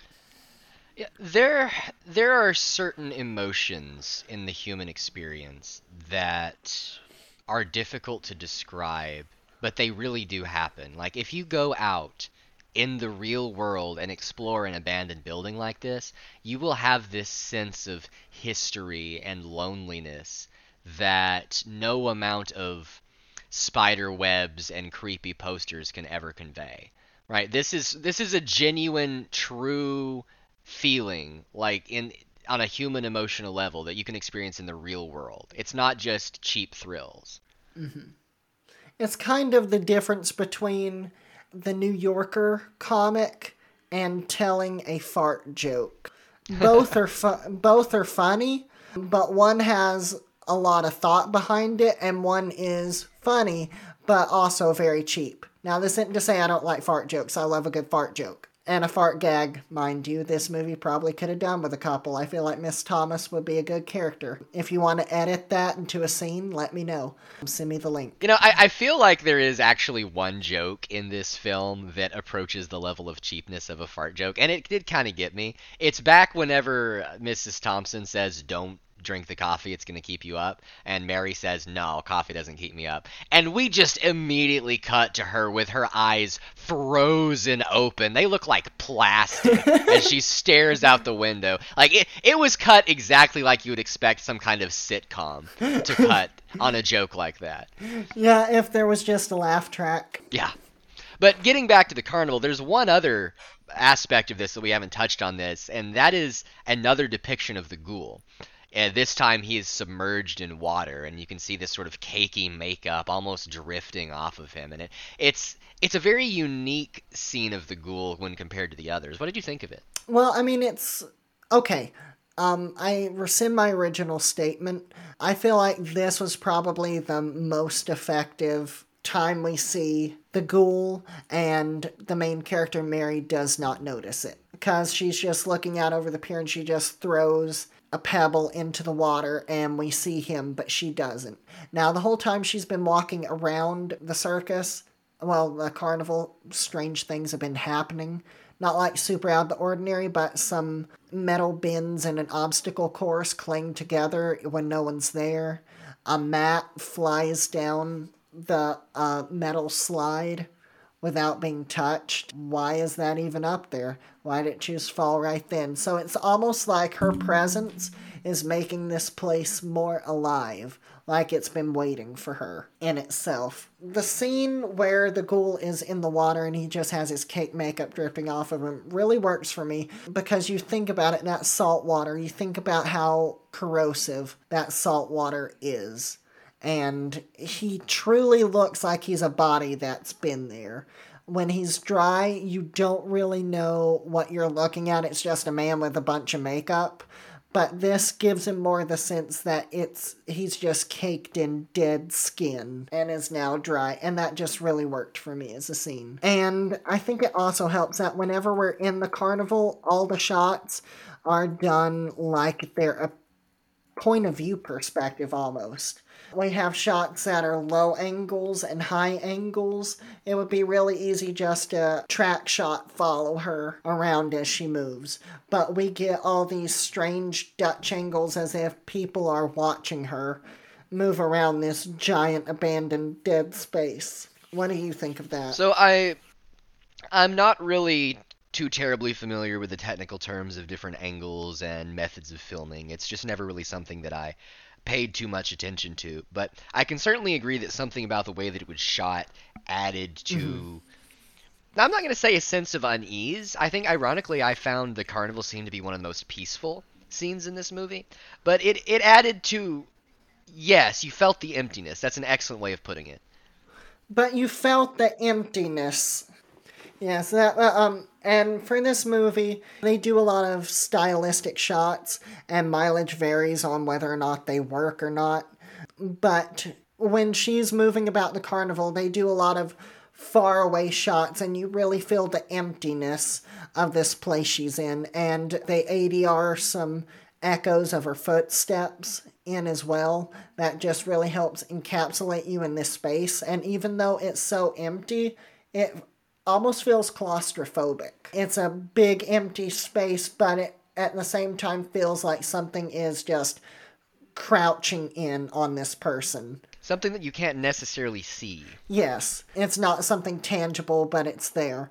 And something as simple as those mats going down the slide or the bins clanging show that there is some intention in this place that has a vested interest in her. I would say that it arguably serves almost the same function as the traditional haunted mansion, right? It's this big space that hypothetically should have all of this room, and yet there's something about it that feels to impress inward upon you. From this scene here at the circus, we move back to the lodging house, where our main character is again confronted by John. And John, not one to be able to take a hint, somehow edges her into letting him pick her up after work, after she has her rehearsal at the church. Yep, they agree to a date. I mean, I get where she's at in this part of the story. You know, she doesn't want to be alone. She doesn't want to see that man. I guess her visit to the carnival, she didn't get the kind of closure that she wanted, which I'm not even sure really, as far as her motivations, what she was looking for up there. I'm not terribly sure either, because the way that I personally felt during the exploration of the carnival, that would have given me some closure. Like, that it honestly felt kind of peaceful to me. So she goes to work, and we see she's playing a very loud, organic tune. And I don't know if she just knows how to play one song or multiples, but they all just sound the same. But apparently she begins to find herself in a trance-like state where she's just playing, and the music shifts itself to more of a carnival-esque tune. And I don't know if she's... I tried to figure out, is she actually playing the organ? But there's so many buttons and levers and pulleys and keyboards that I couldn't really tell if she was playing. But her hands do like this weird round on the thing that looked kind of ridiculous to me. But I haven't ever really played the organ or seen it professionally done, so I don't know if it was real. What were your thoughts on this scene? I absolutely love this scene. I can imagine how some people might find the organ music, which, by the way, constitutes like the entire score of this film, to be oppressive or perhaps irritating, but personally I loved it. I think that it's very haunting. The almost seamless transition from the church hymns into this sort of creepy carnival music I found worked very effectively. But what I loved the most about this scene is this dream sequence that Mary has. As she's playing the organ and the music gets creepier and creepier, she almost goes into a trance, and she starts to see visions of a lot of different ghouls, not just the man that's been following her, but like an entire community of ghouls inhabiting this carnival, and they're dancing together.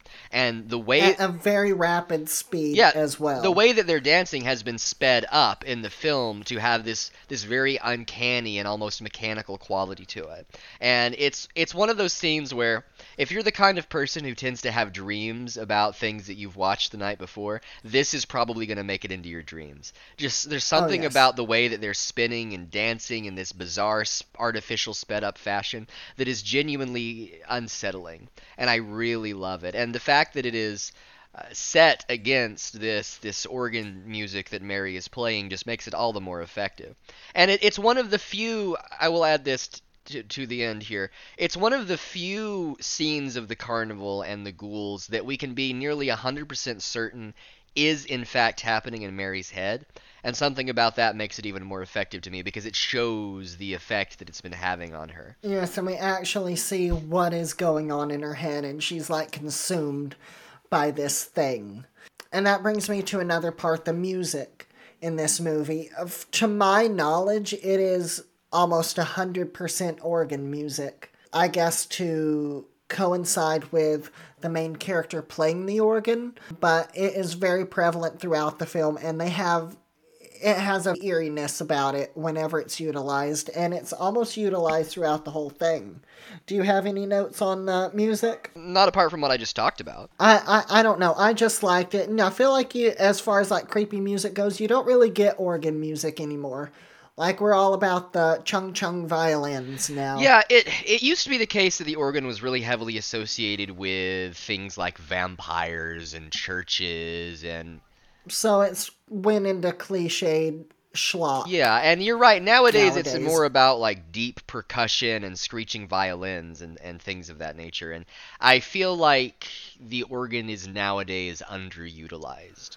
In small doses, it's still a very useful tool because it definitely helps enrich this movie, especially during some of the creepier segments. I mean, I get where people get that it's schlocky and hokey, but in this movie it actually makes sense to use it since our main character is an organist, and the fact that she does play an organ for a living, it's almost our only insight into like what goes on in her head. It's our only attachment to her as a person. I guess now that you mention it, I do have one more thing to comment on regarding the music. The fact that it is organ music that is similar to the music that Mary is playing, and the fact that a large amount of this movie revolves around the fact that Mary is an organist, it kind of begs the question as to what the source of the music is, right? We're so used to just assuming that soundtracks will be put to film, right? That we're going to be watching a film and there's going to be music playing in the background, and we know intuitively that that music is not actually a part of the film. I think in this case there's a little bit of ambiguity.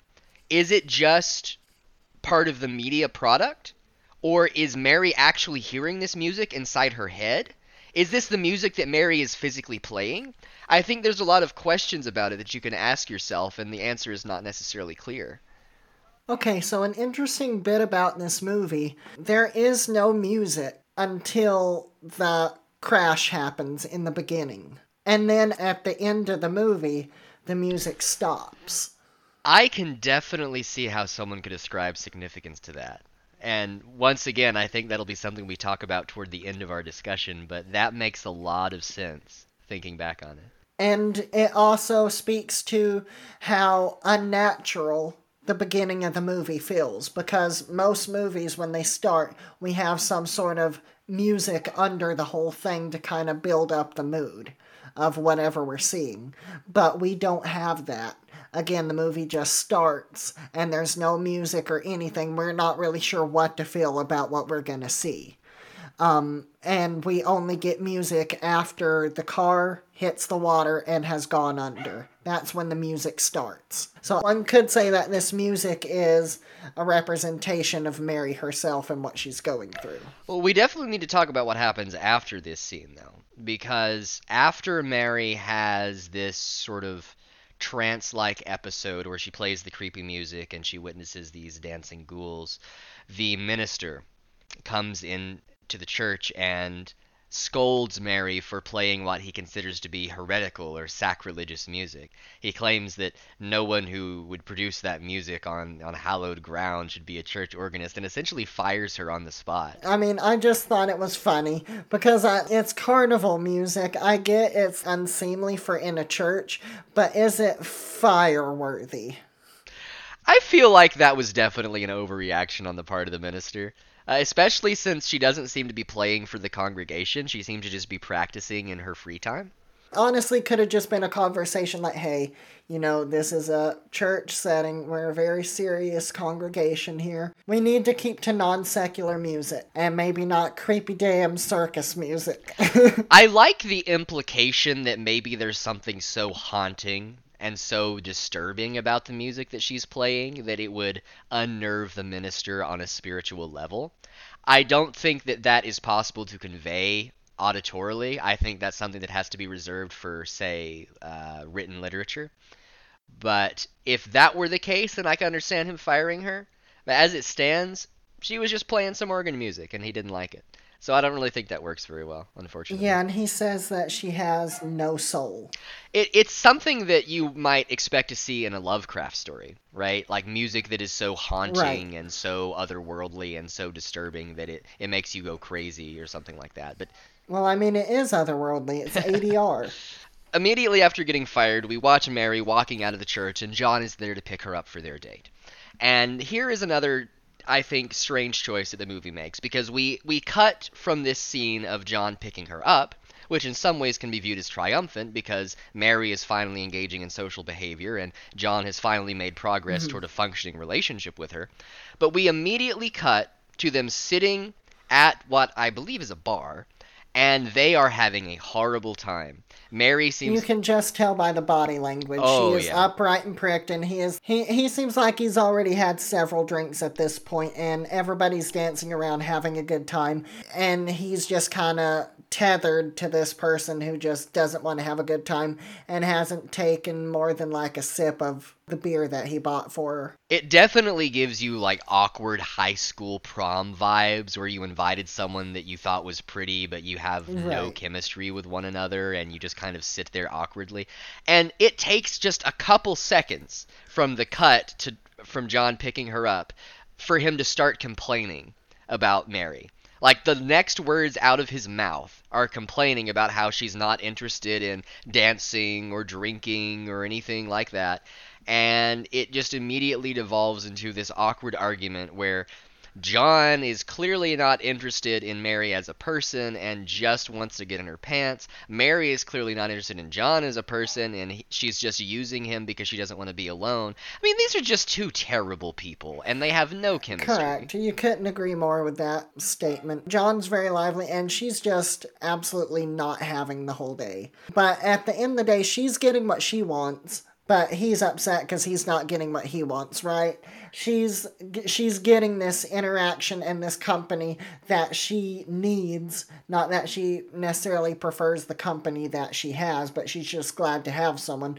But he's upset because he's not getting what he wants, and she knows that, and you can kind of tell in their conversation that she kind of goats him a little into, like, not necessarily leading him on, but just giving him enough to string him along. Yes, and I mean, she lies about it, and that's something that frustrates me. John, he makes the statement, you want to be with me, or do you just want to be with literally anybody? And she says, very convincingly and aggressively, I want to be with you, even though she obviously doesn't.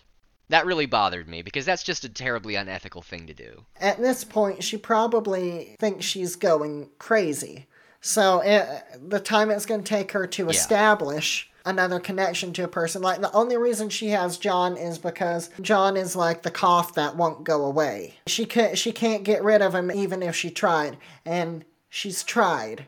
So regardless of how things turn out, he's going to be there for her. They, I guess, aren't having a good time, so they decide that they're going to go home.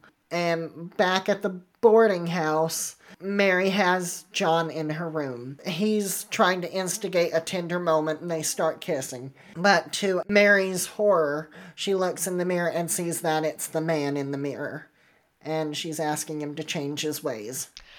I just love that pun. This is where the encounters with the ghoul go from being haunting and mysterious to having this sort of Tim Curry Pennywise vibe of "Kiss me, fat boy," and I think that it really just starts to go downhill from here. It's so funny you said that because I was thinking about that same scene when I watched it. And obviously spooked, John finally gets the hint that she is a few fries short of the Happy Meal. Let's say, a little bit crazy, seeing things that he can't see. So he leaves her, and this kind of sends her into a bit of an overdrive, doubling down on her fears. And according to Miss Thomas, the next day she is rearranging furniture all night to barricade herself in the room. How do you take that? Her reaction? Mm-hmm. I think it's strange. She goes from wanting people out of necessity to coming to terms with now she doesn't need anyone and she's gonna have to take agency for herself. Yeah, it's a complete 180. The entire reason that she agrees to go on the date with John is because she doesn't want to be alone. And yet she then immediately concludes that no, she really needs to be alone, even though it's been shown again and again and again that this man is going to continue to pursue her no matter what. If it were me, I would probably double down on wanting to be with other people. And I certainly wouldn't be barricading myself in my room, because once again, it's been established over and over again that this man is not a physical presence. He defies gravity, he defies motion, and he seems to be able to appear wherever he wants. So it's kind of like grabbing a baseball bat to fight a ghost, you know? So the next morning, she has made the decision that she is going to leave. She doesn't even care that she isn't going to get the rest of her week back. So all these events have taken place in just under a week. And Miss Thomas is there. And here was a strange scene. The doctor that we talked about earlier, he is also at the house to check up on her. And they have this whole conversation in the drawing room about how strange she is. I just thought that was weird. What did you find strange about it? The fact that the doctor was there. And not talking to her about it, but talking to her landlady. Yeah, I would absolutely agree. That is very strange. I mean, not only the fact that he's there in the first place, this guy who's not a psychiatrist and found you having a hysterical fit on the side of the road is concerned enough about your well-being to show up unannounced at your place of residence. How does he even know she lives there, by the way? It's one of those things I really wish you would have told me you're not a psychiatrist before I gave out my information. Now, discussing her mental state with the landlady, while I'm sure would violate all kinds of HIPAA laws, hypothetically, I mean, there might be an exception for the fact that he's not a doctor, or not a psychiatrist at least, but it does make sense. I mean, you would probably want to know what was going on with the crazy lady who's barricading herself inside your house, right? That's something that you should concern yourself with. So I don't really blame him for talking to Mrs. Thomas about it. Right. So from here, Mary has decided the only way to avoid all this is to GTFO. Get the fuck out. But she notices on the road that her car is making a strange noise, so she pulls it back into the gas station / garage that she came into town and visited, and he says it's probably the transmission. And this is probably what I consider to be the weakest point in the movie, just for me. So he takes the vehicle, puts it on a hydraulic, and raises it in the air. She makes it very clear she does not want to get out of the vehicle. And it's from there he gets distracted by someone at the gas pump and leaves her on the hydraulic. And we see the shadow of the ghoul come in and the vehicle starts to lower. Somehow she escapes that and starts running through town, and it's then that she learns that she is in another state where she is pretty much lost to the world. She's invisible and can't be seen by other people or heard. So she's going around town and she has a really good idea to take a bus. You know, if the car's broken, take a bus. So she has very well established that she is gone. She's getting out of here. And in her state where she can't hear anything, she hears an announcement that is 80 yard and is very ominous looking back on it that a certain bus is leaving town. So she figures since no one can see her, no one can do anything, she'll just get on that bus. But when she goes to get on that bus, it is full of other ghouls, which I believe this is the first time we see other ghouls. Am I right? No, we see other ghouls dancing in At the dance, yeah.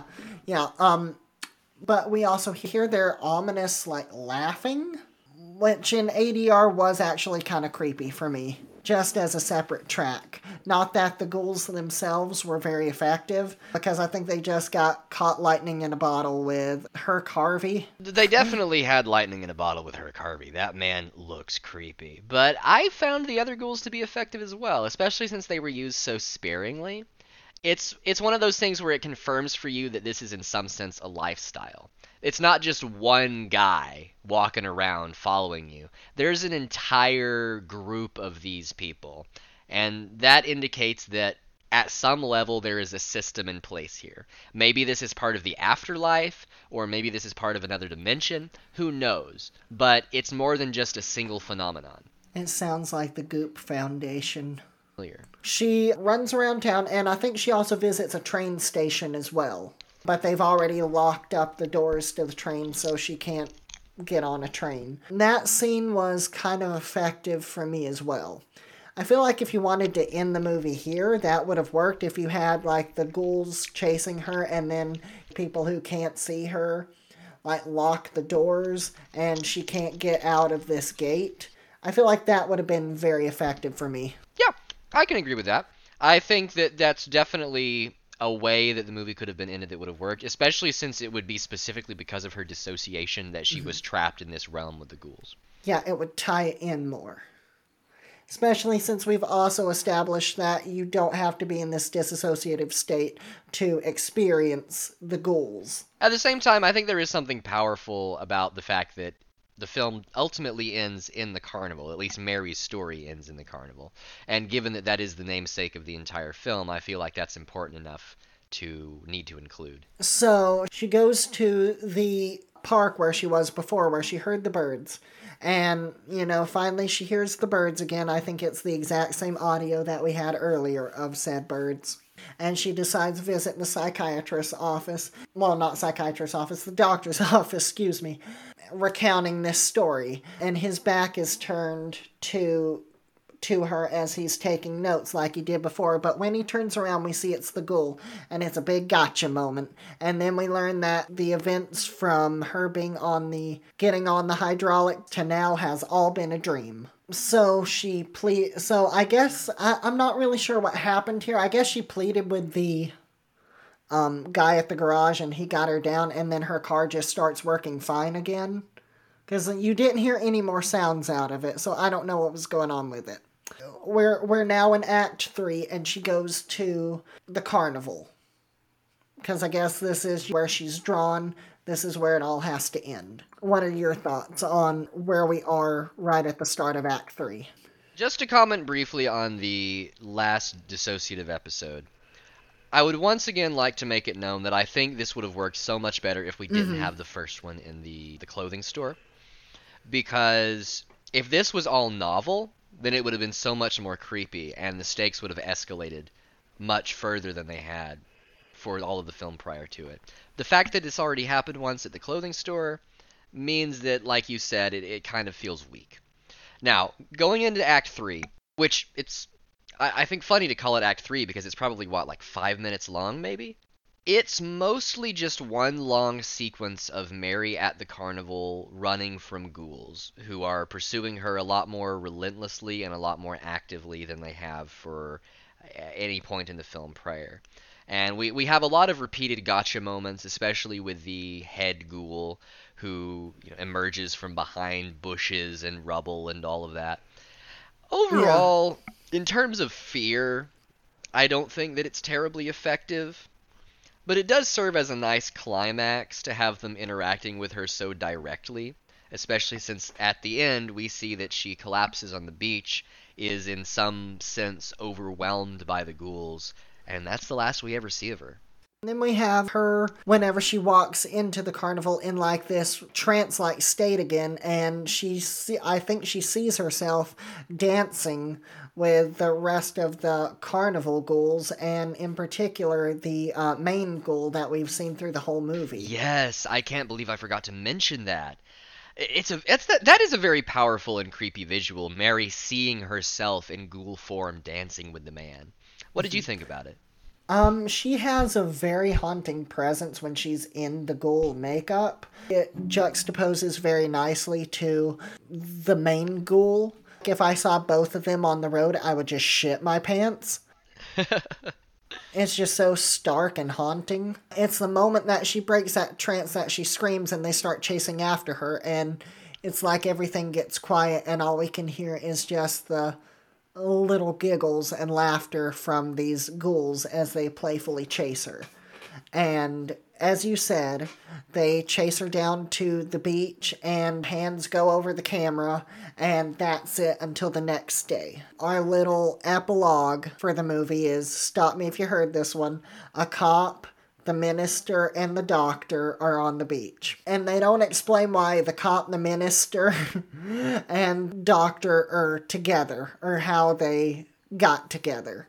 It's just a gathering of all the main characters, basically. Yeah. One of the thoughts I had was this would make a terrific, like, avant-garde stage production. Because you do have this scene at the end where these side characters that the main characters interacted with, for no real reason, come together to deduce what's going on. Kind of like the end of The Wizard of Oz. I would really like to see a scene that connects the priest and the doctor. Just because there's just too much happenstance there between them knowing each other. I can agree with that. I don't think the format of the film allows for it, though. We are following Mary's perspective 100% of the time, up until the very end when she disappears, and so allowing for interaction between the minister and the doctor, which I think would be most powerful if Mary weren't involved, wouldn't really fit into the structure. And it's also worth noting that this whole scene also doesn't have music. Throughout the whole movie, there is an underlying score of organ music, and even at some points it's quite annoying. But in the beginning and in this moment, there is no organ music. Once they follow the tracks, they follow it to an end, and then they just stop, and Mary's nowhere to be found. Then it cuts back to our opening scene in Kansas, where they are still trying to dredge the lake, probably about a week later, and they find the car, and Mary is in the car with her friends, and it's revealed that she died in the accident initially. Yes, here we have the big twist. Now, you could interpret that literally, or you could interpret that ironically, but either way, this is the big twist. And then we are let out of the movie theater by soft theremin. Yes. So what did you think about the twist that Mary was still in the river the entire time? It doesn't necessarily make sense, particularly because we have, like, living people who have seen her, and if this is all just like a thing that went through her head before she died, there could have been more tie-ins to the accident. I get what they were trying to accomplish, but they just didn't. So, I agree with you that it does not make sense.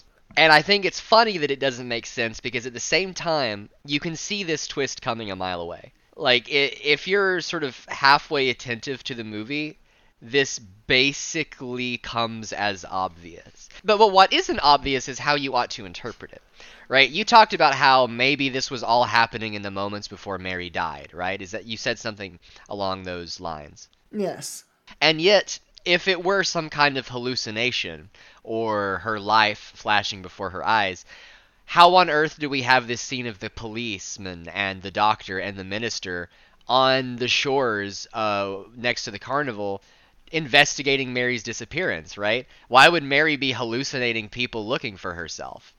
That's such a very strange thing to do. And you can easily interpret that anything going on without music is what's happening in the real world, and everything else is inside Mary's head and from Mary's perspective. And yet, she physically interacts with it. Like, all of this stuff clearly did happen. Otherwise, the doctor and the minister wouldn't be there. So this leads you to think about what is she throughout the movie? Keeping in mind that our modern idea of a zombie and living spirits wasn't as confirmed as it was in 1962.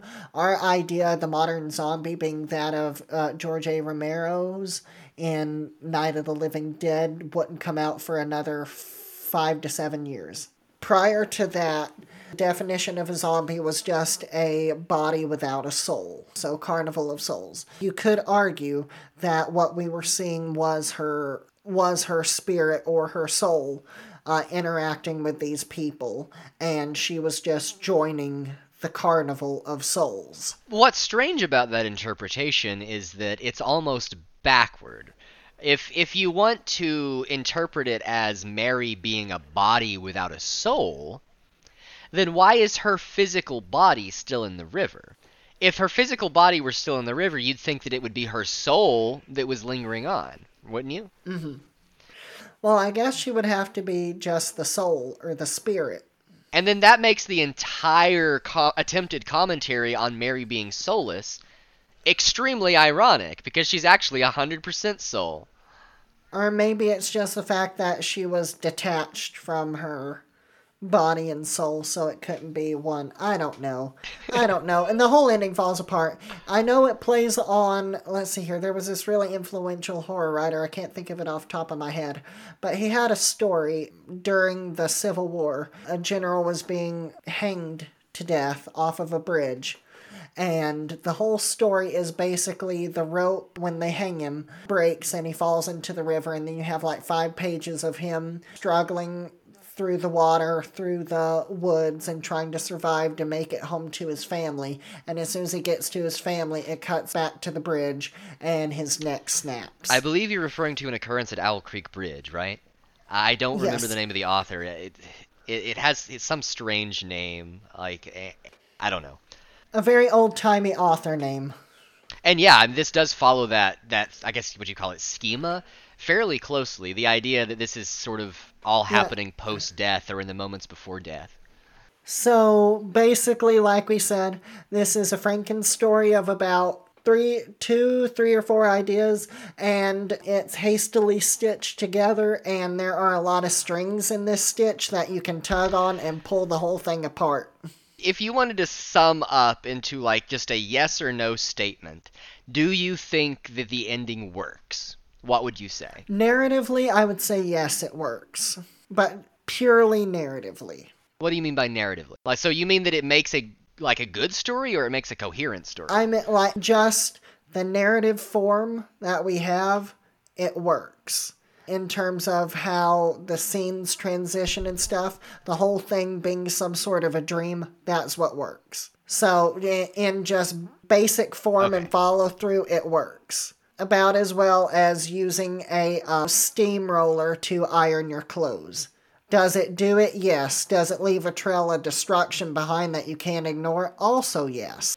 Do you think your opinion on this movie is hindered by what we know today and how the psychological horror genre has grown and improved upon these techniques? Only to the extent that I have the benefit of 60 years of cinema that didn't exist when this film came out. I don't think there's anything about the zeitgeist of the horror genre or of storytelling in general that has caused me to interpret this film in a different way. It's simply the case that I'm watching it over half a century after it came out. And so my expectations for what storytelling in films are is completely different by an entire generation. But do you think that you would consider it successful in its endeavor as a product of its time, compared, say, compared to its peers? You probably haven't seen a lot of its peers, but comparatively, does this, like, pique an interest for stuff of the time? Kind of exploring where that is? I can't answer that question. I would have to have grown up in that time period and watched it in that time period to answer that question. Or I would have to be intimately familiar with a lot of the pieces that came out around it, and I'm not. I will say that for what it is, which is essentially an elongated Twilight Zone episode, I do think that it excites the imagination. I think that it doesn't make a bit of narrative sense. The characters are not particularly likable, but there's something about it that just has this deeply mysterious atmosphere that makes you imagine what sorts of concepts and mysteries are playing in the shadows. And it lets you, it's almost like you mentioned a blank canvas effect where you can impose whatever you want onto it.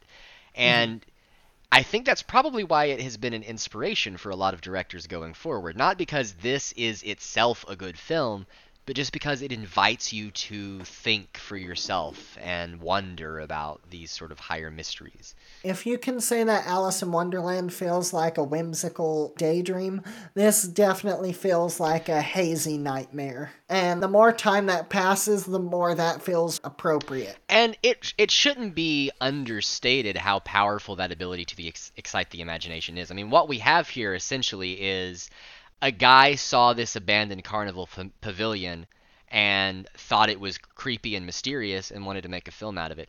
I mentioned Lovecraft a little bit earlier, that almost the exact same thing happens with the Plateau of Leng, and there's this particular artist whose name escapes me who paints all of these landscapes of Antarctica, and there's nothing particularly creepy about them, but something in those paintings excited Lovecraft's imagination and inspired not only At the Mountains of Madness, but a lot of the different works within his own sphere. So even if something itself doesn't contain much meaning, it can have value in its ability to inspire other people. And I think that's what this film is, more than anything else. I will say this. I've had some time to let this movie marinate from the time of this recording. I can say that certain images and the ghoul itself has stuck with me a lot more than a good bit of modern horror. Namely, I would probably liken it to a movie like The Nun. I can't tell you a damn thing that happened in that movie, but I remember the bad guy. And I feel like I'm gonna have probably a similar opinion to this movie. I feel like I might remember the plot a little bit better just because it's so hazy and irrelevant in and of itself that it just helps build up the ghoul. Would you agree with that? In terms of stay power. In terms of the iconic nature of this creepy looking ghoul with his cakey makeup and sunken eyes and creepy ass grin, that imagery will certainly stay with me. But it's more so in spite of the narrative structure and the plot of the film than because of it. It's entirely based on the creepy aesthetic. I honestly feel like you are 100% here for the ghoul, and that's what you're getting from this. That's what you get from this movie. Everything else is just set dressing. And it's a pity that they didn't make this ghoul more of an antagonistic figure or give him more to do other than just look and smirk. Yeah. And he really does transition, like we said, from being this ominous figure in the distance, filling you with fear and exciting your imagination, to being like a Freddy Krueger / Tim Curry Pennywise goofy villain toward the very end. Right? Especially when he turns around in the office chair and he just has this crazy ass smile on his face. Let's say this. She goes into the carnival and she opens the doors and she sees the ghoul, and he's just floating in the air around a fire and a pit, and all the other ghouls are just dancing around him. I would probably lose my shit. I would lose my ever-loving shit. Just the sight of him just being there, floating in the air, doing all this crazy stuff, doing God knows what menacing stuff to her. But they kind of bury the lead. And this is also where I make my connection to American Horror Story again. They have notes of really good ideas, but then just they let it sit for too long, and then it just nullifies itself, and then they do nothing with it, which has been, from what I hear, a big criticism of the show and why a lot of people don't watch it anymore. What were your final thoughts about the movie? Well, like I said, I didn't find the characters to be likable. I did not find the film to be particularly scary. And from a narrative perspective, the story did not make sense. Personally, I consider these to be the most important criteria for any medium. no matter what it is, film, literature, radio shows, theatrical plays, whatever it is, the most important thing is the story and the characters, and I think both of them fall flat. This movie's strengths are in its aesthetics and its eerie atmosphere. I mean, the whole thing feels like a fever dream. And it really does ask you to fill in all of the shadows with your own interpretation of what's going on. In that sense, I think that it succeeds. I agree wholeheartedly with you, but I'm just on the other end of the spectrum for all those things. I had a great ass time. I had a great ass time with just the terrible acting, the terrible characters, the decisions that came out of nowhere. When you have so many holes, and with a story like this, it just asks you to fill those with your own perspective and your own fears, and it just kind of just made that work for me a lot more. But I will say the movie is 74 minutes, and I know that doesn't seem like a commitment. That's like nothing. But toward the middle of it, you start to feel this movie. Like, I'm talking double clamshell Titanic movie. Like, you think you're on the second VHS tape, but you're only on the first. Now, I don't want to go into too much detail, but there may have been external influences on the great time that you had watching this movie. Yes, I was sick, and the doctor gave me some medicine, and it being in an altered state is, not that I recommend it in any form or fashion, but putting yourself in Mary's mental state does help the enjoyability of this movie quite a bit. Like I said, it already feels like a fever dream, so I imagine that was just amplified tenfold. Yeah, I couldn't tell. Like, there were moments I was like, okay, is this the movie or have I went to sleep? And it was like a mix of the two. But I watched it again 100% sober, off the sick meds. And I was like, you know what? Oh, all this really did happen. And it's about as connected as I thought. I honestly thought that at some points I checked out. But I didn't. That's just where we were in the story. So now we're going to get to the part of our show where we decide if the movie is deep or if it needs to be cut. Again, if it's deep, we think that the movie has some sort of value and you should probably check it out. Or it needs to be cut and you might want to find something else to watch with your time. So, Jacob, would you do the honors? What was your final verdict? I'm going to give a different verdict based on what you're looking to get out of this film. If you are more of a casual viewer who just wants to watch a good horror movie and enjoy an hour and 17 minutes of your free time, then as much as I hate to say it, I'm going to have to say this film deserves to be cut. Despite being so short, it drags on toward the middle, and for all of the reasons that I've stated prior, it just doesn't really work. But if you are someone who is interested in the art of filmmaking, the history of filmmaking, or the horror genre, if you're interested in something that was influential to a lot of directors that came afterward, like David Lynch and George Romero, then I'm going to say it's deep. And I think that you will enjoy it, or you will at the very least enjoy having experienced it. Oh, good. My official opinion is I'm going to say it needs to be cut, but I do not mean that in any way that it should discourage you from putting it on if, like you said, you have a genuine interest in this.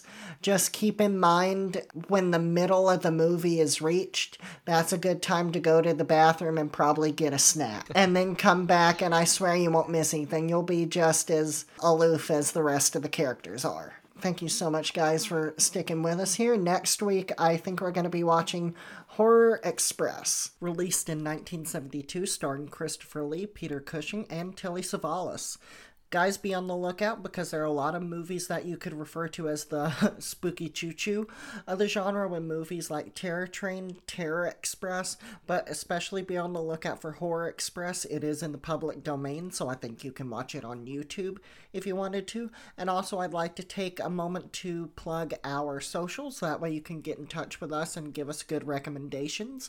You can reach us on our Gmail at deepcutsofhorror@gmail.com, or you can catch us on Twitter at deephorrorpod. Again, that is at deephorrorpod on Twitter. Give us a shout out, get us in our DMs, talk to us about your favorite movie, something you'd like to see. We'd be really interested in it. Until then, stay spooky.